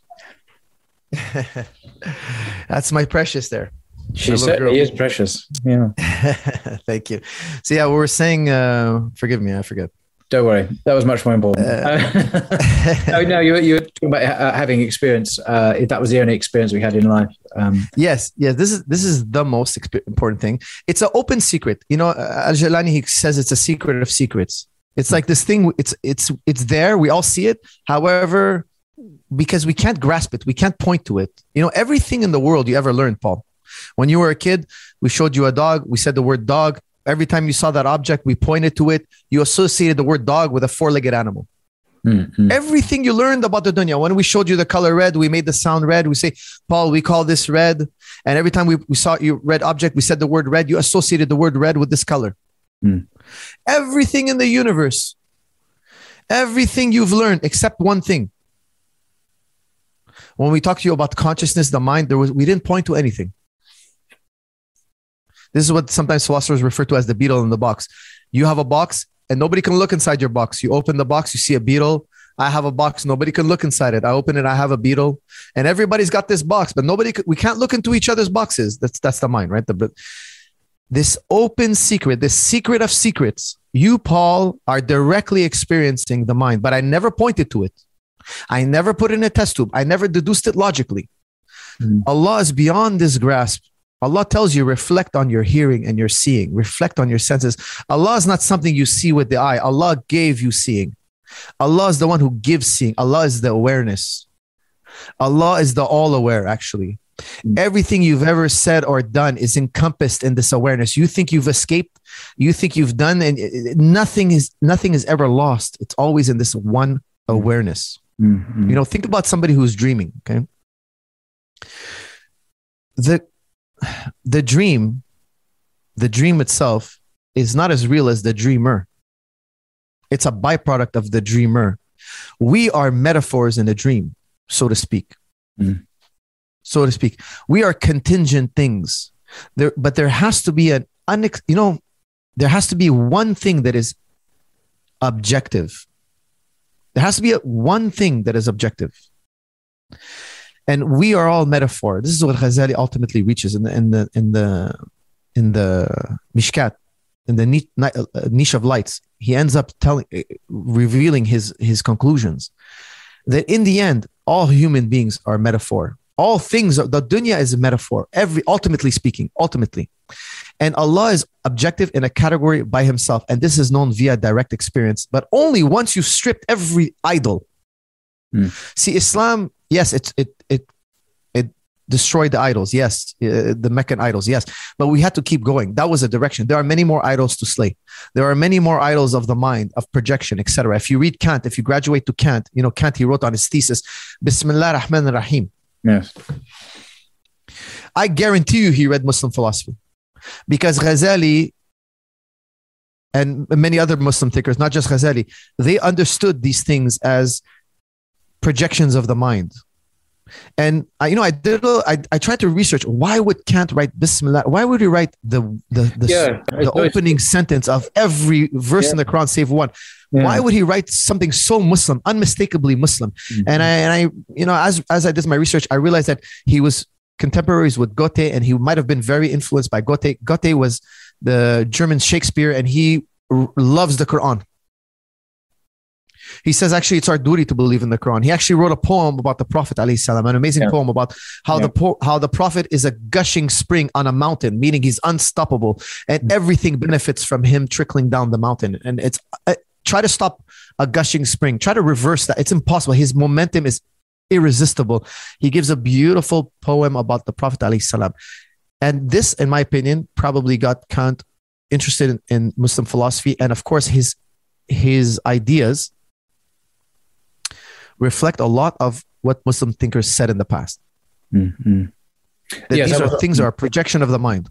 It's interesting. I didn't realize he was a contemporary. I haven't connected him with Goethe, and I'd often wondered why in his PhD thesis, right at the top, it should have in Arabic the Bismillah. Is really jarring until you perhaps look into his. He would have known Goethe, as you say, who some people think was actually a Muslim, a closet Muslim, anyway. Yes, yeah, I think there's no doubt he was Muslim, even though it was highly frowned upon to be Muslim. It's extremely highly frowned. Yeah, so he was without a doubt. He was without a doubt. In my opinion, I have no doubt he was Muslim. Yeah, but many people say that he was. There's the evidence. Yeah. Do you have any type of popular objections you think atheists would bring about to what we've said? Well, there's a great deal. I mean, I'm basically in sympathy with the idealist perspective, which I think is where you're coming from. So you mentioned Bishop Berkeley and that tradition of idealism, which we see up to people today, people like Professor Keith Ward, who I've spoken to on my channel from Oxford. He's one of the leading exponents of idealism. And, they used to be mainstream, actually. This used to be the dominant paradigm in philosophy in universities in the West. It's not now. When I studied philosophy at university in London, analytical philosophy, materialism was the norm. Religion was certainly never mentioned, and consciousness was an epiphenomena. It was a byproduct of a physical brain. And I remember doing a class on the philosophy of mind at UCL, University College in London here, and And, it was all about how do we apprehend a patch of pink? That was the example he gave. And it was like really difficult to describe how the mind could comprehend pink. I thought, dude, if you have a problem with that, how are you going to understand, Bach's Mass in B minor? At that time, I was a Christian. Bach's Mass in B minor, or great works of art. You don't stand a chance with your paradigm, which was materialist, reductionist. It has roots in the material processes of the brain. And even then, as a Christian, I understood that this was not going to work, and we needed a paradigm shift, which, funnily enough, is the name of Thomas Kuhn's book, The Structure of Scientific Revolutions, which I think you referred to in a previous video. Very important book. Very important book. He's a guy at MIT, I think, a philosopher, a professor of philosophy of religion. And this whole thing of paradigm shifts, the complete revolutions in our worldviews that we've been through in science, whether it be from Newton, from Aristotle to Newton to Einstein to whatever's going to come next. We go through these revolutions. The reason I mention that is because even then, as an undergraduate sitting in my philosophy of mind class, I thought, we need a paradigm shift. This ain't working. You can't pull yourself up by the bootstraps. If you're trying to understand consciousness like that, you need to have a top-down approach, to use a different metaphor, which gives priority to mind, to consciousness, as the origin of the physical, which ultimately, of course, means the mind, the divine, the God himself. So I'm complete idealist. I'm with you on that, and which is why I think the Quran, as you rightly say, it fits perfectly with the natural disposition, the heart, with our hearts. It's not. What did Allah say? How did Allah create the world? He said, "Be." He created it with a word, "Be." He wasn't taking this lump of this or this lump of that. He said a word. What are words? What are words? Words are things of mind. Be is a word. Think about that. Allah started the dunya with a word. The first thing he created is a pen. To me, I understand it as symbolizing determinism, which we could talk about it maybe also as well, if you wish. But a pen, this is activity of the mind. Allah said, be. There are three possibilities. Either the whole world is just atoms in the void. Okay, now the void, we can debate exactly what that means. Some scientists, when they say void, they don't actually mean emptiness. They mean like this. That's another topic for another day. Let's not get on a tangent. Yeah. There's either just chemistry and physics, material stuff, or there's only idea, or there's a dualism, the two. There's part physics and part idea. Now, I like what Ibn Arabi says. He says, look, I'm not going to try to figure that out. I'm just going to say there's seen and unseen. There's the observed world, and then there's this inner world of the mind. I'm not going to say if it's actually physical, because the thing is, physical, the word physical or materialism is another God. It's another false God. So for instance, you see this pen and you see this coffee cup. What do they have in common? Well, your mind's going to tell you, look, connect the two. They're made of this stuff.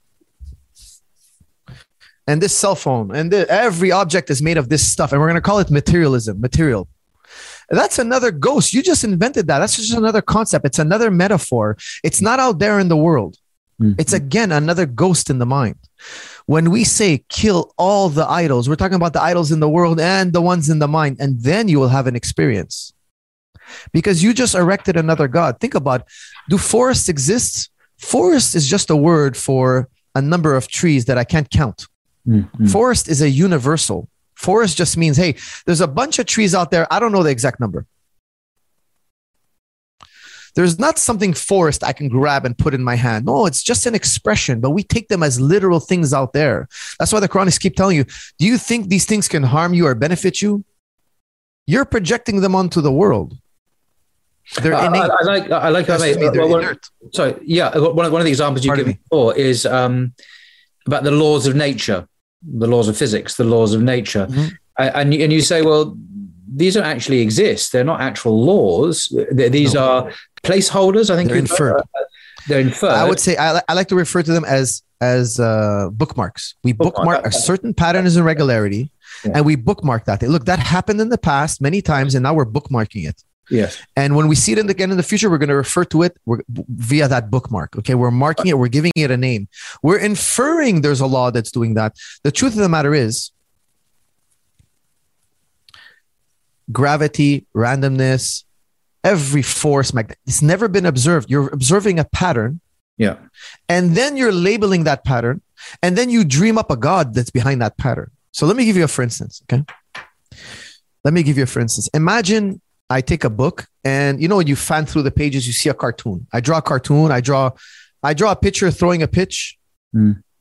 On each page, he's going through the sequence. And then when I flip, when you flip through the book, you see like a cartoon in action. You know how cartoons work, right? They draw one picture, then they draw another picture, and they swipe the picture so fast that you think there's actual motion.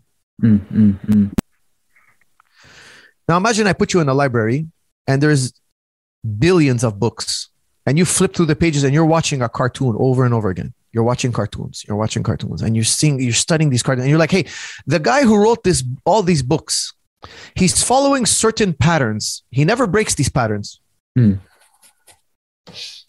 here, when somebody throws something, it falls down to the earth. You discover gravity. You discover this pattern called gravity.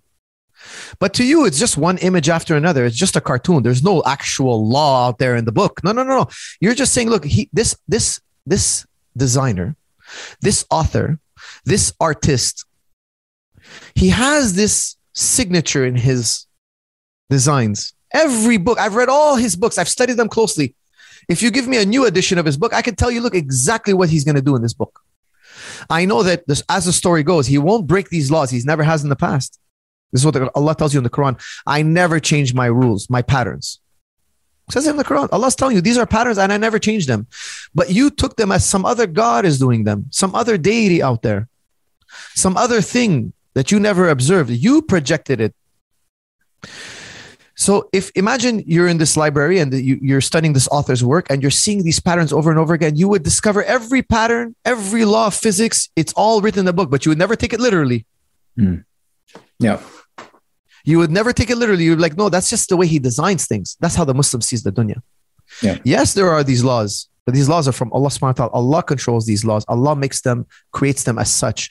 There's not some alien force. So for instance, I like to give the catapult experiment. I don't know if you've heard it before, but basically imagine I fire a catapult. You know, a catapult, like fires a projectile, and the projectile lands on a point, and we mark that point as point A. And then we're going to reset the catapult. But this time when we reset the catapult, we're going to do a divine reset, a perfect control. We're going to reset every blade of grass. We're going to reset every molecule of air. We're going to reset every heavenly body. We're going to reset every speck of dust. A perfect reset. I'm talking about a divine reset. And we fire the catapult again. Is it going to land on point A, or will it land somewhere else? On a different point. It'll land exactly the same place, presumably. Well, if you're a believer in Newtonian physics, you'll say yes, it lands on the same point. Now, where is this randomness force? Where is this mysterious force that floats around in the universe that's affecting things? You tell me that there's this random. That's because of random. No, where is this force? Randomness is an expression that's taken literally. Randomness doesn't exist out there. Randomness exists in here. You're not able to give me a perfect reset. You're not able to factor in all the possible differences, every gust of wind or every deflection of a heavenly body slightly pulling in this direction now. And it's slightly, you cannot compute all these variables. So for you, it seems there's a force out there that's random, but actually it's not. There's no actual force. Randomness is an expression. Randomness exists as an expression that things are hard to calculate or get exact in this dunya, in this world. It's not a force out there. It's not a force out there. Now, look, there are other opinions on this catapult experiment, but it will be quite a tangent. But generally speaking, 99% of people will agree that it lands on the same point. Just like you trust the laws of physics, just like you trust Newtonian physics. You trust that randomness doesn't exist. as much as Newtonian physics is true, as much as scientific physics is, as much as science is true, that's how true randomness doesn't exist. It's equivalent. They come hand in hand. Randomness is a byproduct. It's an illusion of the mind. It's another deity. It's another obstacle between you and direct observation of Allah subhanahu wa ta'ala. Me personally, I have no objection to science at all. I have no objection even to evolution at all. And I ask any Muslim to bring me what objections do they actually have, except their claim for randomness. The Quran calls Allah the selector. When Neil deGrasse Tyson tells me that one bear had a genetic mutation and that bear was born white, that whiteness of his helped him be camouflaged in the Arctic. Hence the polar bear later on, I'm giving you in a nutshell his explanation. Hence the polar bear had a hunting advantage because he's white, he's hiding in the snow. And therefore he thrived in nature in the Arctic areas. That's how we went from brown bear to white bear, polar bear. He says it's a random mutation. That's his interpretation. I will interpret the same facts. I will notice the mutation. I will say it's purposeful. Allah selected that mutation. Allah is the selector. Allah selects which animal is mutated for his benefit and which one is mutated to die. Which one will thrive, which one will die. And there's a wisdom between both. His interpretation is that it's a copying mistake. I would tell Neil deGrasse Tyson, if you believe in a blind process, blind processes don't make mistakes. That's a human interpretation. You would say, look, it's supposed to be like this. Like Hume said, you can't get an ought from an is. It should have been, it ought to have been. No. Now you're invoking God now. Hume told atheists, look, be careful. Don't say ought to be. It is this way. Don't say ought. Once you say ought, you're bringing us in theology. Neil deGrasse Tyson saying, look, it mutated. It's a mistake that actually turned out to be good. That's human interpretation. I don't see it as a mistake. I'm a hard determinist. If you're a hard determinist, which is the most hardcore science, the most hardcore atheists are deterministic. In philosophy, we say you either agree with determinism or you don't understand it. There is no alternate option. It's not a mistake. It's not a random mutation. There's no randomness. This was the design of Allah. Yeah. This is how Allah chose for it to be. You are projecting randomness. You are projecting the word mistake. This is your faulty interpretation. There are no random events and there are no mistakes in the universe. There are no random events and there are no mistakes. Now, let me give you the death blow to all those who say that there are random events and that the world is just a cosmic sneeze. I'm going to give you the death blow right now. Okay.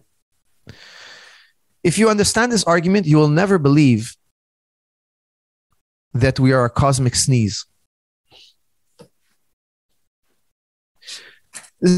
I want to applaud Thomas Huxley for also reaching this conclusion. An atheist is still atheist today, even though he says, look, it doesn't make sense. What I'm saying doesn't, but he says he pledges to be an atheist for the rest of his life, for whatever reason. He's never going to change his mind, but even he agrees that this doesn't make sense. If it's true that all there is chaos, matter and chaos, random events,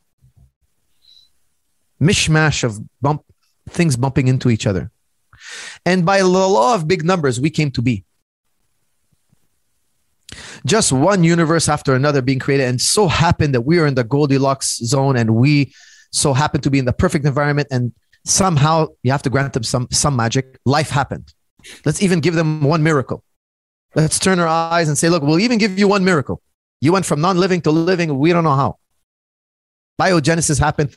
Let's even give them a miracle and not say that it's a miracle. Let's turn the blind eye to the miracle. Let's say they went from Paul 2.0.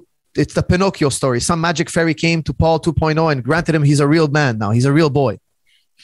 He has that thing. And we'll turn the blind eye to that miracle that we granted them. Things are just chaos. Well, guess what? The processes in your mind would also be random events. Yeah. The mind is also, if you're telling me materialism is true, and chemistry is true, the world is just chemistry and physics, things bumping into each other at random, why are you having rational thoughts? Your rational thoughts, and I love the fact that Thomas Huxley accepts this. He accepts this and he admits to it, because it would mean that all my thoughts are happening to me. I'm not having thoughts, they're happening to me. Just like I was born, I didn't choose to be born. My parents met, and they were created by their parents meeting, and they were created by some cosmic event, some cosmic sneeze. It's all one giant random event after another. But yet you have perfectly ordered thoughts. You have logical conclusions. All my logical thinking. Why should I believe these logical things? It's just, we're just making noise. This is all our whole talk right now was just cosmic noise. Cosmic nonsense. All your objections and all your counter arguments is just gibber jabber, gibberish. It destroys the integrity and reliability of the scientific method, of the law of non-contradiction, of logic. It's self-defeating.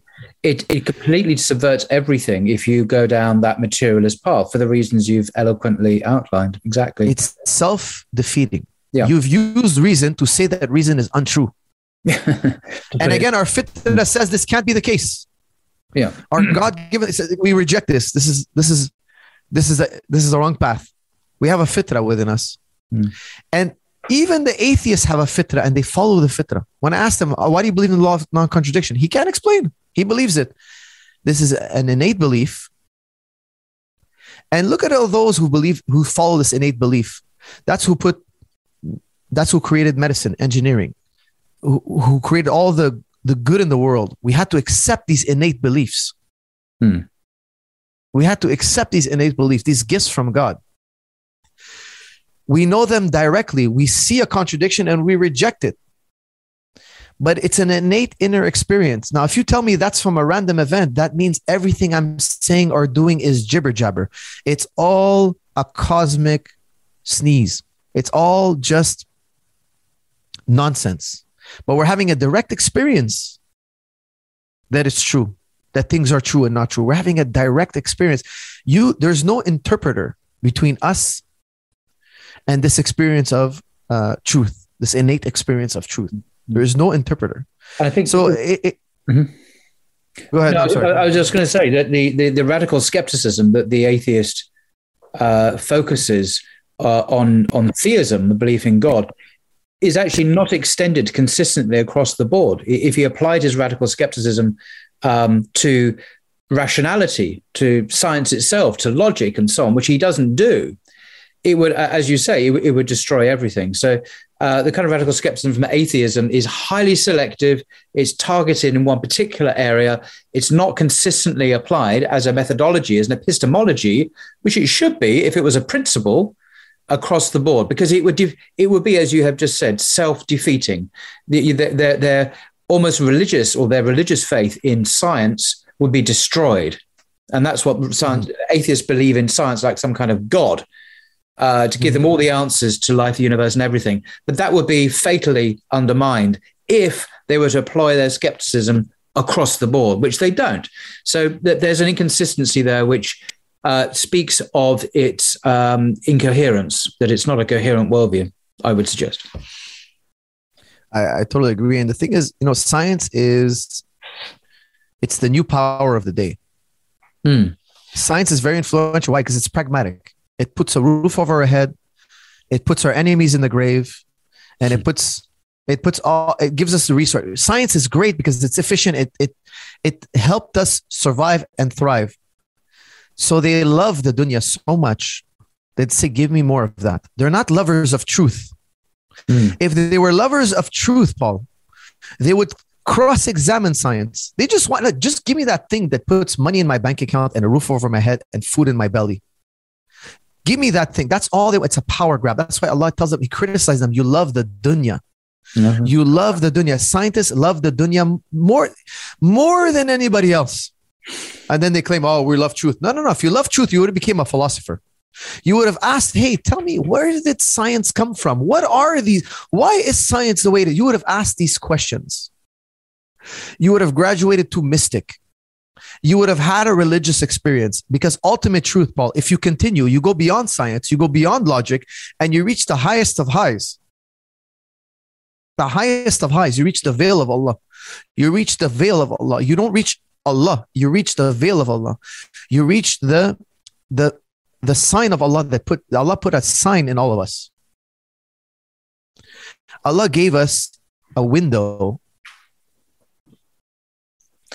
Allah gave us a window into direct experience of Himself.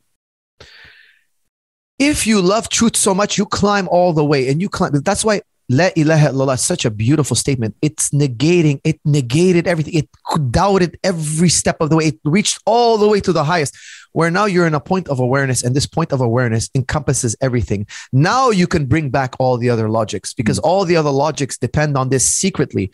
Remember, we said the law of not contradiction, it's known innately. The science is known. It's the faith that the future will behave like the past. You have an unbelievable faith that tomorrow the sun will rise. If tomorrow I told you the sun wouldn't rise, you wouldn't believe me in the least. Your faith in the fact that the sun will rise tomorrow is so strong. Allah's telling you, contemplate on that. How do you think you know that? I put within you a trust that if something happens over and over again, you develop a security and a peace. You don't live in a random world where random things happen. You live in an ordered world, and that calmed you, and you know it innately, and you trust. Paul, you have no logical reason to believe that the sun rises tomorrow. Hume, the atheist, wrote a whole essay on this, saying, I have no good reason to believe that the sun rises tomorrow. I have no good logical reason. I'm doing it on animal faith. But yet you're so certain that tomorrow you're going to see the sun rise again. Yep. That's how certain you should be in your fitrah. And you only know this because of your fitrah, not because of your deductive powers. You know, philosophers, we say when you flip a coin, the odds of it landing on heads is 1 out of infinity. Now, when I flip a coin and I put it on heads, tails, heads, tails, I do it 100 times, 50 times on tails, 50 times on 100. Now you have an experience with flipping coins. You start to say, hey, you know what? It can only land on one side or the other. You're reasoning backwards.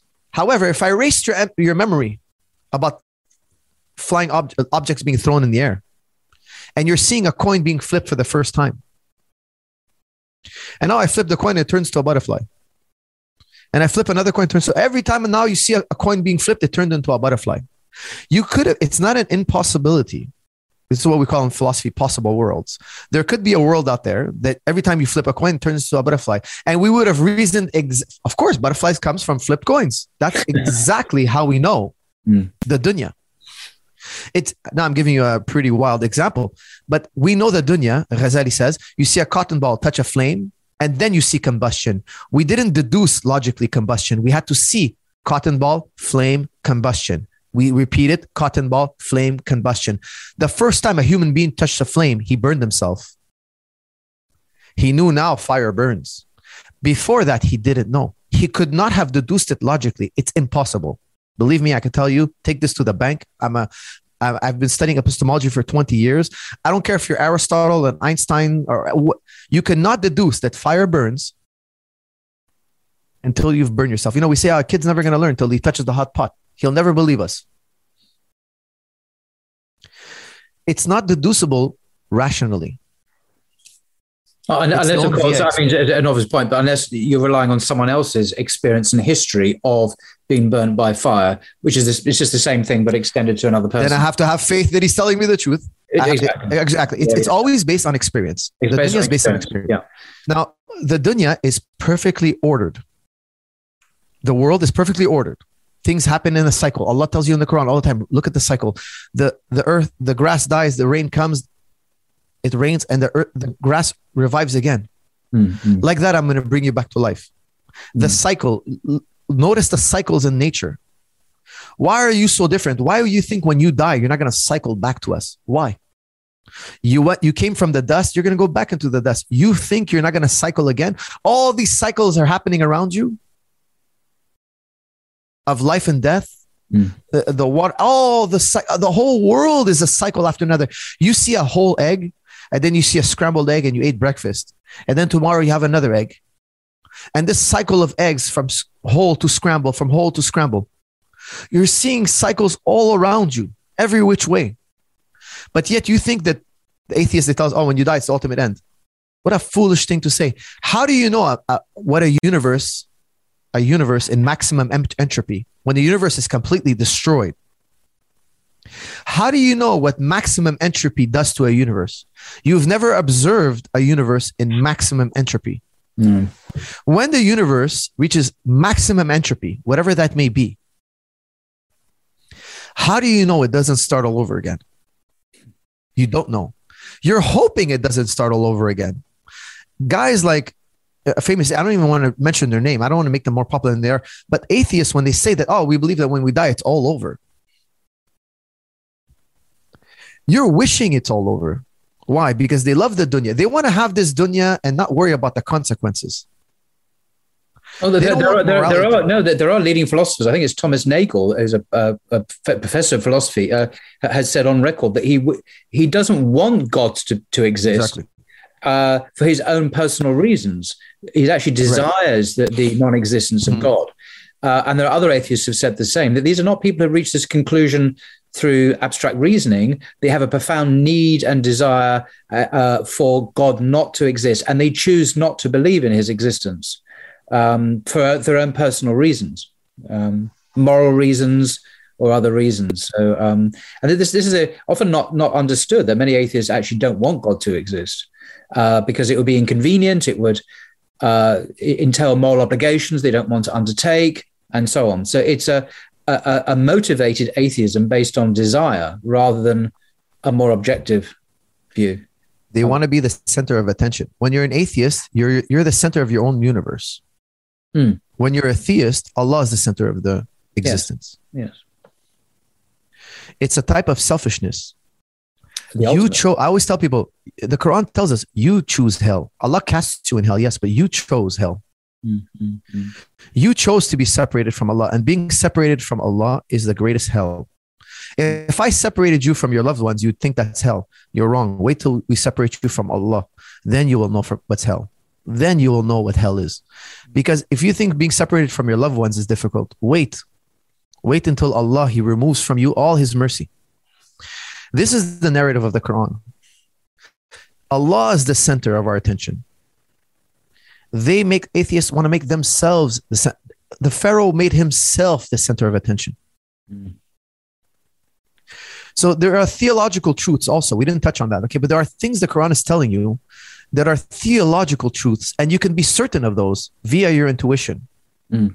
The story of Noah, Ghazali will tell you, look, it's literally true. I agree with it. It's literally true. But there are also theological truths that we can verify. The historical truth, I take it on faith. I'm not even interested in go out archaeology and try to figure it out. I'm not even interested in that. I don't think I don't have the powers of abduction. I don't think even all of humanity can figure it out. We don't know what happened in the past. I think there are many things we assume that happened in the past, but we're actually wrong. And, we're going to have another scientific revolution like we've had many. And lo and behold, I'm going to be surprised like the rest of us. I don't have such a high regard for human intellect.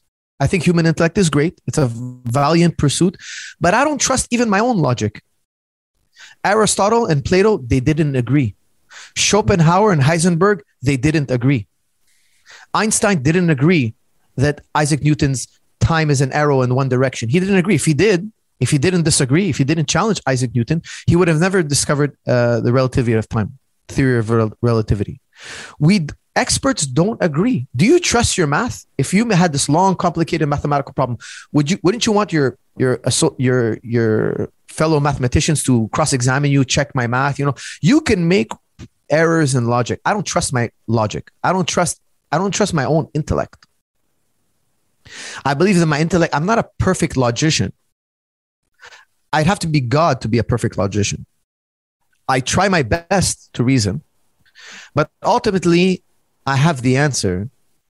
I have a cheat sheet. All of us are blessed with the answer. It's innate. Your innate intuition cannot be wrong. It cannot be wrong. Like for instance, if you stub your toe, you're walking into a dark room and you stub your toe. You don't know if you stubbed it on the chair, the library, whatever furniture you have, a child's toy, whatever. But you're in pain. Mm. That's a direct experience. So the Quran says, Allah, when He casts you in hell, says, here's for what you used to deny. Now you cannot deny pain. Pain is direct. No philosopher ever burned himself and said, is pain real? No, we never ask that question. We ask every question, but we never question direct experience. Philosophers, we even question, does 1 + 1 really equal 2? You know, we actually have these discussions, and it might sound like we're crazy. We may be crazy. Indeed. We doubt everything, but when we burn ourselves with fire, we don't say, oh, maybe I didn't feel pain and it was an illusion. No.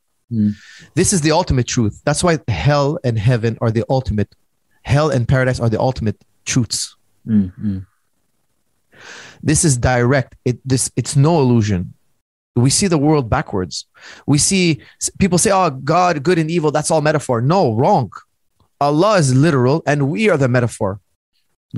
We are the metaphor. We are the ones who are part concept. Like we were talking about earlier about the divine. What is a night? You know, if you read the 40 books of Plato, it's a lot of it is what is the essence of something, and we can never find what the essence of anything is. What is the essence of a cup? We never really grasp it. It's all this metaphor. It's always something so elusive. Yet there's this one thing, we have all innate experiences, this fitra, this direct experience that cannot be denied. It cannot be interpreted. And everybody loves to take it and mix it with something else. That's what the Quran is constantly telling you. Do not partner Allah with anything. And that, by the way, is the problem with a lot of atheists that I've spoken to and read about, is that they assume so much as given, as objective. They assume, for example, that solipsism is false, that they're not just their own individual unique consciousness and everyone else's illusion. They assume the existence of an external world. They assume the existence, the reliability of reason, as I say. They assume the existence of, I can go on and on. There's a whole list of things which they assume self-evidently are just true. And then from that, they launch their attack. And I'm saying, but you haven't established that minds independently of your own even exist. You have not given me proof that the external world exists. You've not shown me why reason must necessarily be true and accurate when it is working. All these things are just taken as self-evident and axiomatic. And then from that, they move. And I'm saying, so you can't assume all this for the reasons you said earlier on. You basically, this is, you're asking for an epistemological blank check here. You could write whatever you want on it. And they haven't doubted. You have all that. Well, now we'll move on. I've just given you all this wealth, and we'll just pretend that it's just naturally there. And you haven't just been given it free of charge. We'll just assume all that. Yep. Thank you. And now we'll talk about, I think, excuse me, you got all this wealth because it was given to you. Don't just assume it, argue for it. And you can't actually argue for it, Mr. Atheist. You can't demonstrate it at all. You are acting, as you have said very eloquently before, you are acting on faith. You, Mr. Atheist, are acting on faith that all these things are real, true, objective, and solid in some form. And then you argue. But I'm sorry, you can't do that. In philosophy, you've got to be able to at least exhibit and be explicit about your assumptions. You can't just smuggle them in and say, right, now I'm here, let's go to business. No, you can't do that. That's not how philosophy works. You've got to uncover your assumptions. You need to be aware of them and not just smuggle them in and then start from that, because there are no self-evident truths. You've got to argue for them and account for them and not just take them for granted. And that's what atheism does, except in one area where it focuses its firepower on the existence of God. And I'm saying, well, again, as I've already said, that's not consistent at all. They accept certain presuppositions and not others. Yes. The mystic has killed every presupposition. No presupposition is allowed here, Paul. No presupposition. Like I told you earlier, I don't say anymore material or mind. I say seen and unseen. The Quran, it says in Ayat al-Nur, it says the light of Allah, it's not from east or west. It's not from east or west. When you reach this point of awareness, there is no east or west. East and West are nested in this awareness. Where is this point of awareness? There is no referential point other than it. It's not East or West. The Quran says the most beautiful things when you interpret it in the light of the fitrah. The Quran is speaking to your fitrah, to your intellect, and to the worldly observation you have, the world of the senses. Yes, Allah is talking to you, even Allah is talking to you about history and theological facts, but these are all supported by your fitrah, and none of them, no, not even your logic, not your science, none of them are outside of the fitrah. None of them, the fitrah supports them all. Your belief in the law of non-contradiction, fitrah. Your belief that the future will behave like the past, fitrah. Your belief in theological understandings, fitrah. You cannot escape it, Paul. If you haven't killed every presupposition, you have not had a direct experience with this truth. That's a type of poverty. La ilaha illallah is where when you're a Muslim, what do we tell you to say? First thing. Bismillah. No, La ilaha illallah. You can say, Ashhadu an la ilaha illallah, Ashhadu Muhammad Rasulullah. You're going to take the Shahada. No. You're building your tower now. Where do we start? Why do we start with the Shahada? Before we even ask you to pray, well, you have to do Shahada first. It's the start. But you're giving me lip service. Even Paul 2.0, remember the robot we're talking about? He can give lip service to Shahada. But does he understand the Shahada? He can never understand it. He has no subjective experience. He has no inner experience. Allah says in the Quran, I made you from dust, and soon after, behold, you're human. What does this mean, human? You have to ask yourself, what does it mean, I'm human? Dust is not human. Allah created you, fashioned you, but you're still not human. What is it about you, Paul, that makes you human? Allah's telling you, they don't even reflect upon themselves. The Quran is telling you, they only see the appearance of things. They only see the world as Paul 2.0. Everything is machinery, chemistry, and physics. You know, one man said something so arrogant. I forget. He's a famous atheist. Hitchens. He says, I don't have a body. I am a body. Think about that for a second. I don't have a body, he says, because that would entail there's something else to me. He says, Hitchens says, I am a body. And I forget who said, I think it was John Lennox. He said, well, how did you survive your death? Because when you died, your body's still there. All the components, all the parts. If I told you, hey, your cars, all the parts are there. Where is that thing now that's missing? That we say you're dead, you've transitioned. Prop him up. He used to move. Prop him up. Move him around. No, he's not moving by his own. Why not? Oh, he's missing electrical signals. Charge him up. Shock him with electricity. What's wrong with it? Why is that body there, but he's not there? What is it about him that he went through a transition? Remember, we said human beings are part concept. Human beings are part metaphor. That lump of flesh was always going through transition. We are metaphor. Ghazali said it best. You know, Ghazali, he says, only Allah exists. We're not only monotheistic, we're monoism. We are, meaning only Allah exists in this particular category. وَلَمْ يَكُنْ لَهُ كُفُوًا أَحَدٌ. Allah exists in this one way, unique to Him. Me and you exist as a shadow, a metaphor, a concept, almost like a dreamer, the characters in his dream. The dreamer is not the same reality as the characters of dream. He's a higher reality. The dreamer depends on him. The mind, your mind, my mind, is a type of reflection. It doesn't belong to us. We are here to observe it. You're having a direct observation of Allah. When you die, Paul, that mind that you're observing will still exist. The face of Allah will always exist. It existed before and it will exist after. Now, I'm going to give you a beautiful argument by Immanuel Kant. Oh, yes. Immanuel Kant says this. He says, look, this is a transcendental argument. Okay. He says, are there going to be squared circles after you die, Paul? No. No. There are truths out there that existed before us and after us. But these truths, these analytical truths that we talked about earlier, They only exist via mind. But you admitted that they're indestructible. Plato agreed. We all agreed they're indestructible. But they existed eternally. So there's this eternal mind, Kant says. Remember we said Allah started the universe with B. B is a product of mind.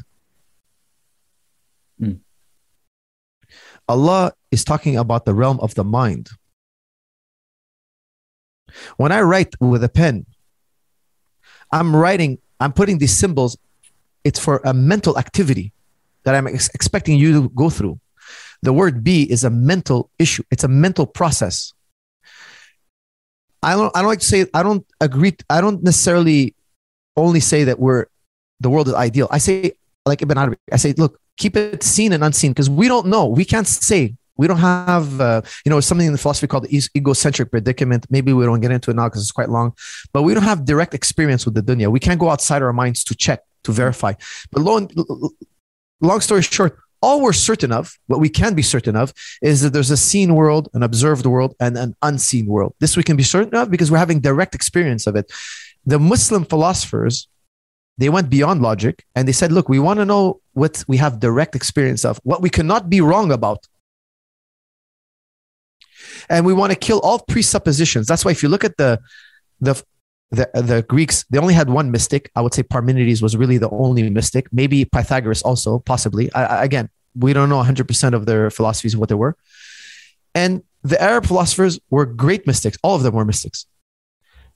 The British empiricists, not really. They flirted with it. They got close to it, but they never became mystic. I think Kant almost reached mysticism, but not quite.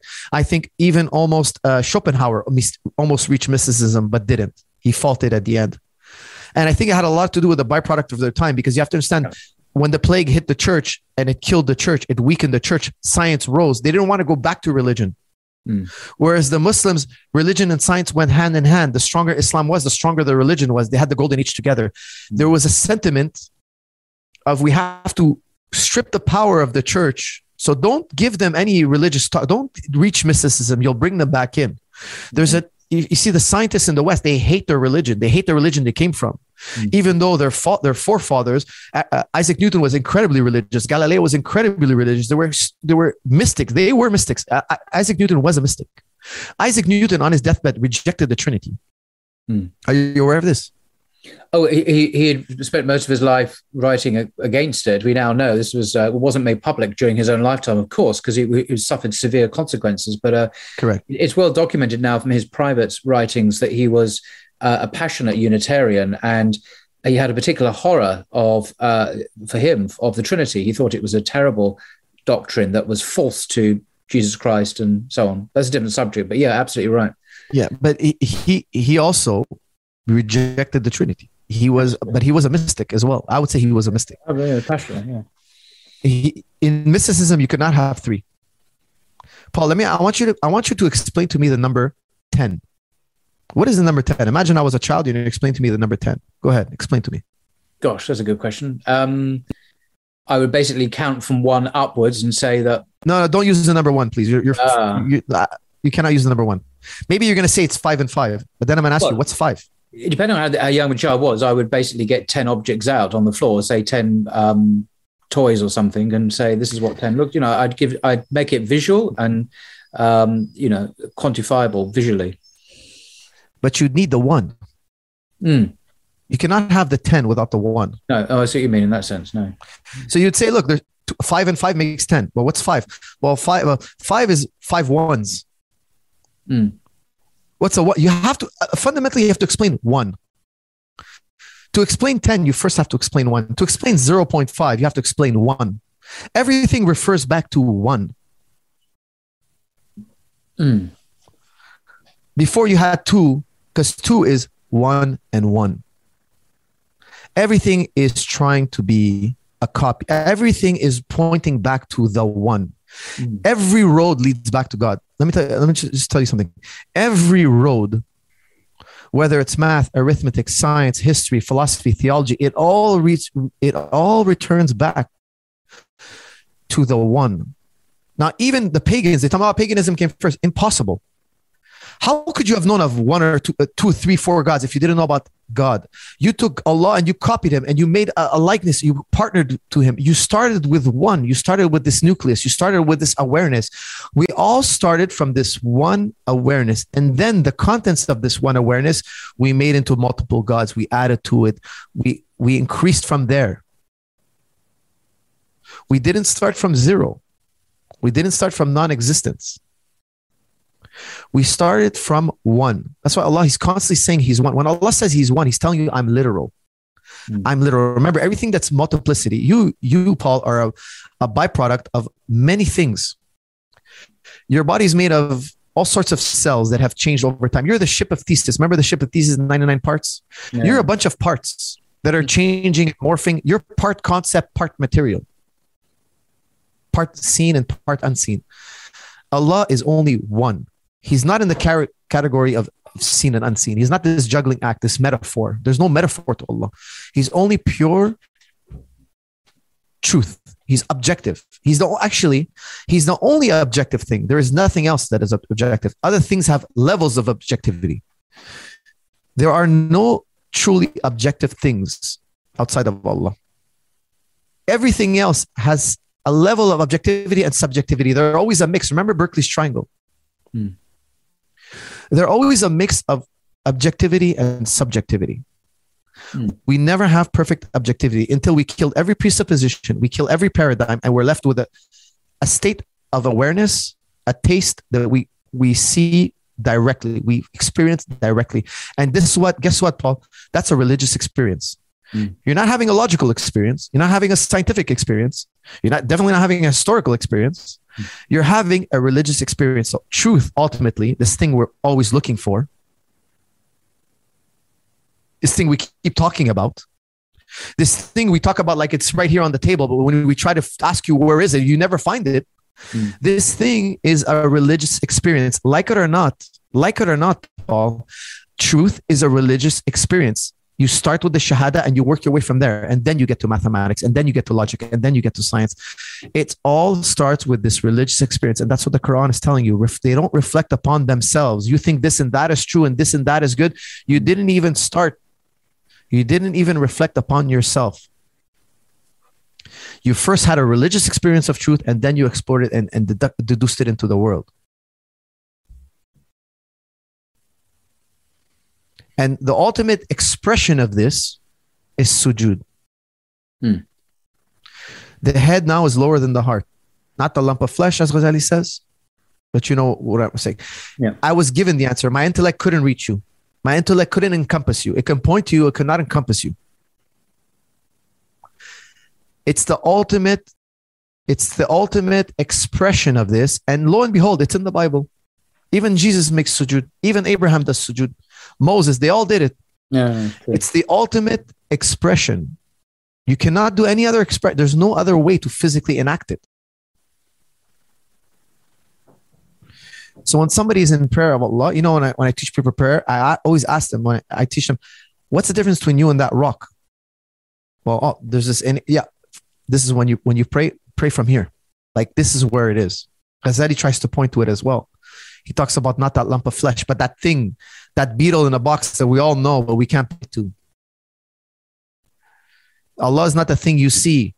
Allah gives you the seeing. He gave you this awareness. And it's in the Quran, it tells you, reflect upon your hearing and seeing, the faculties you have.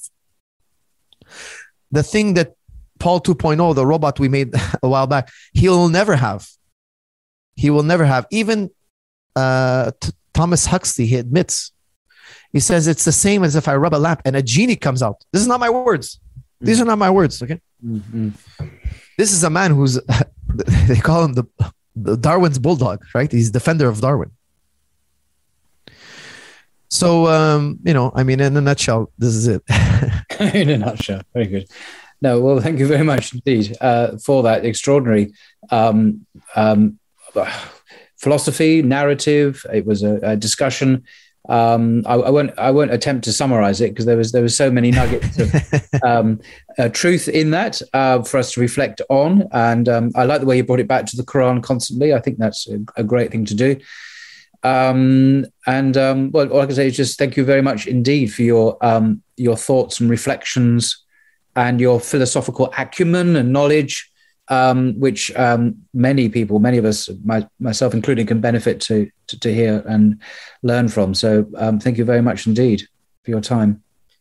Thank you. And I want to say, look, I know I didn't give a formal speech on the different theories of truth, and this is what is truth, but I wanted to give something more tangible for people who are not formally trained in logic. I find that philosophy can be intriguing and it can strike the heart if done correctly. Yes. But logicians, they like to formalize it. And Ibn Arabi says, look, they're teaching it. It's like a dead man teaching a dead man. You're learning your knowledge as nuts and bolts. But knowledge doesn't start from here. Knowledge starts from direct experience. That's why knowledge starts with a religious experience. You're having a religious experience. The analogy we gave about the robot, he's not having a religious experience. It's if this, then that. That's not human. When you pray, when you read Quran, remember from this point, this is where you have to approach the Quran. From this point, this is a gift. This is a gift that each human being has.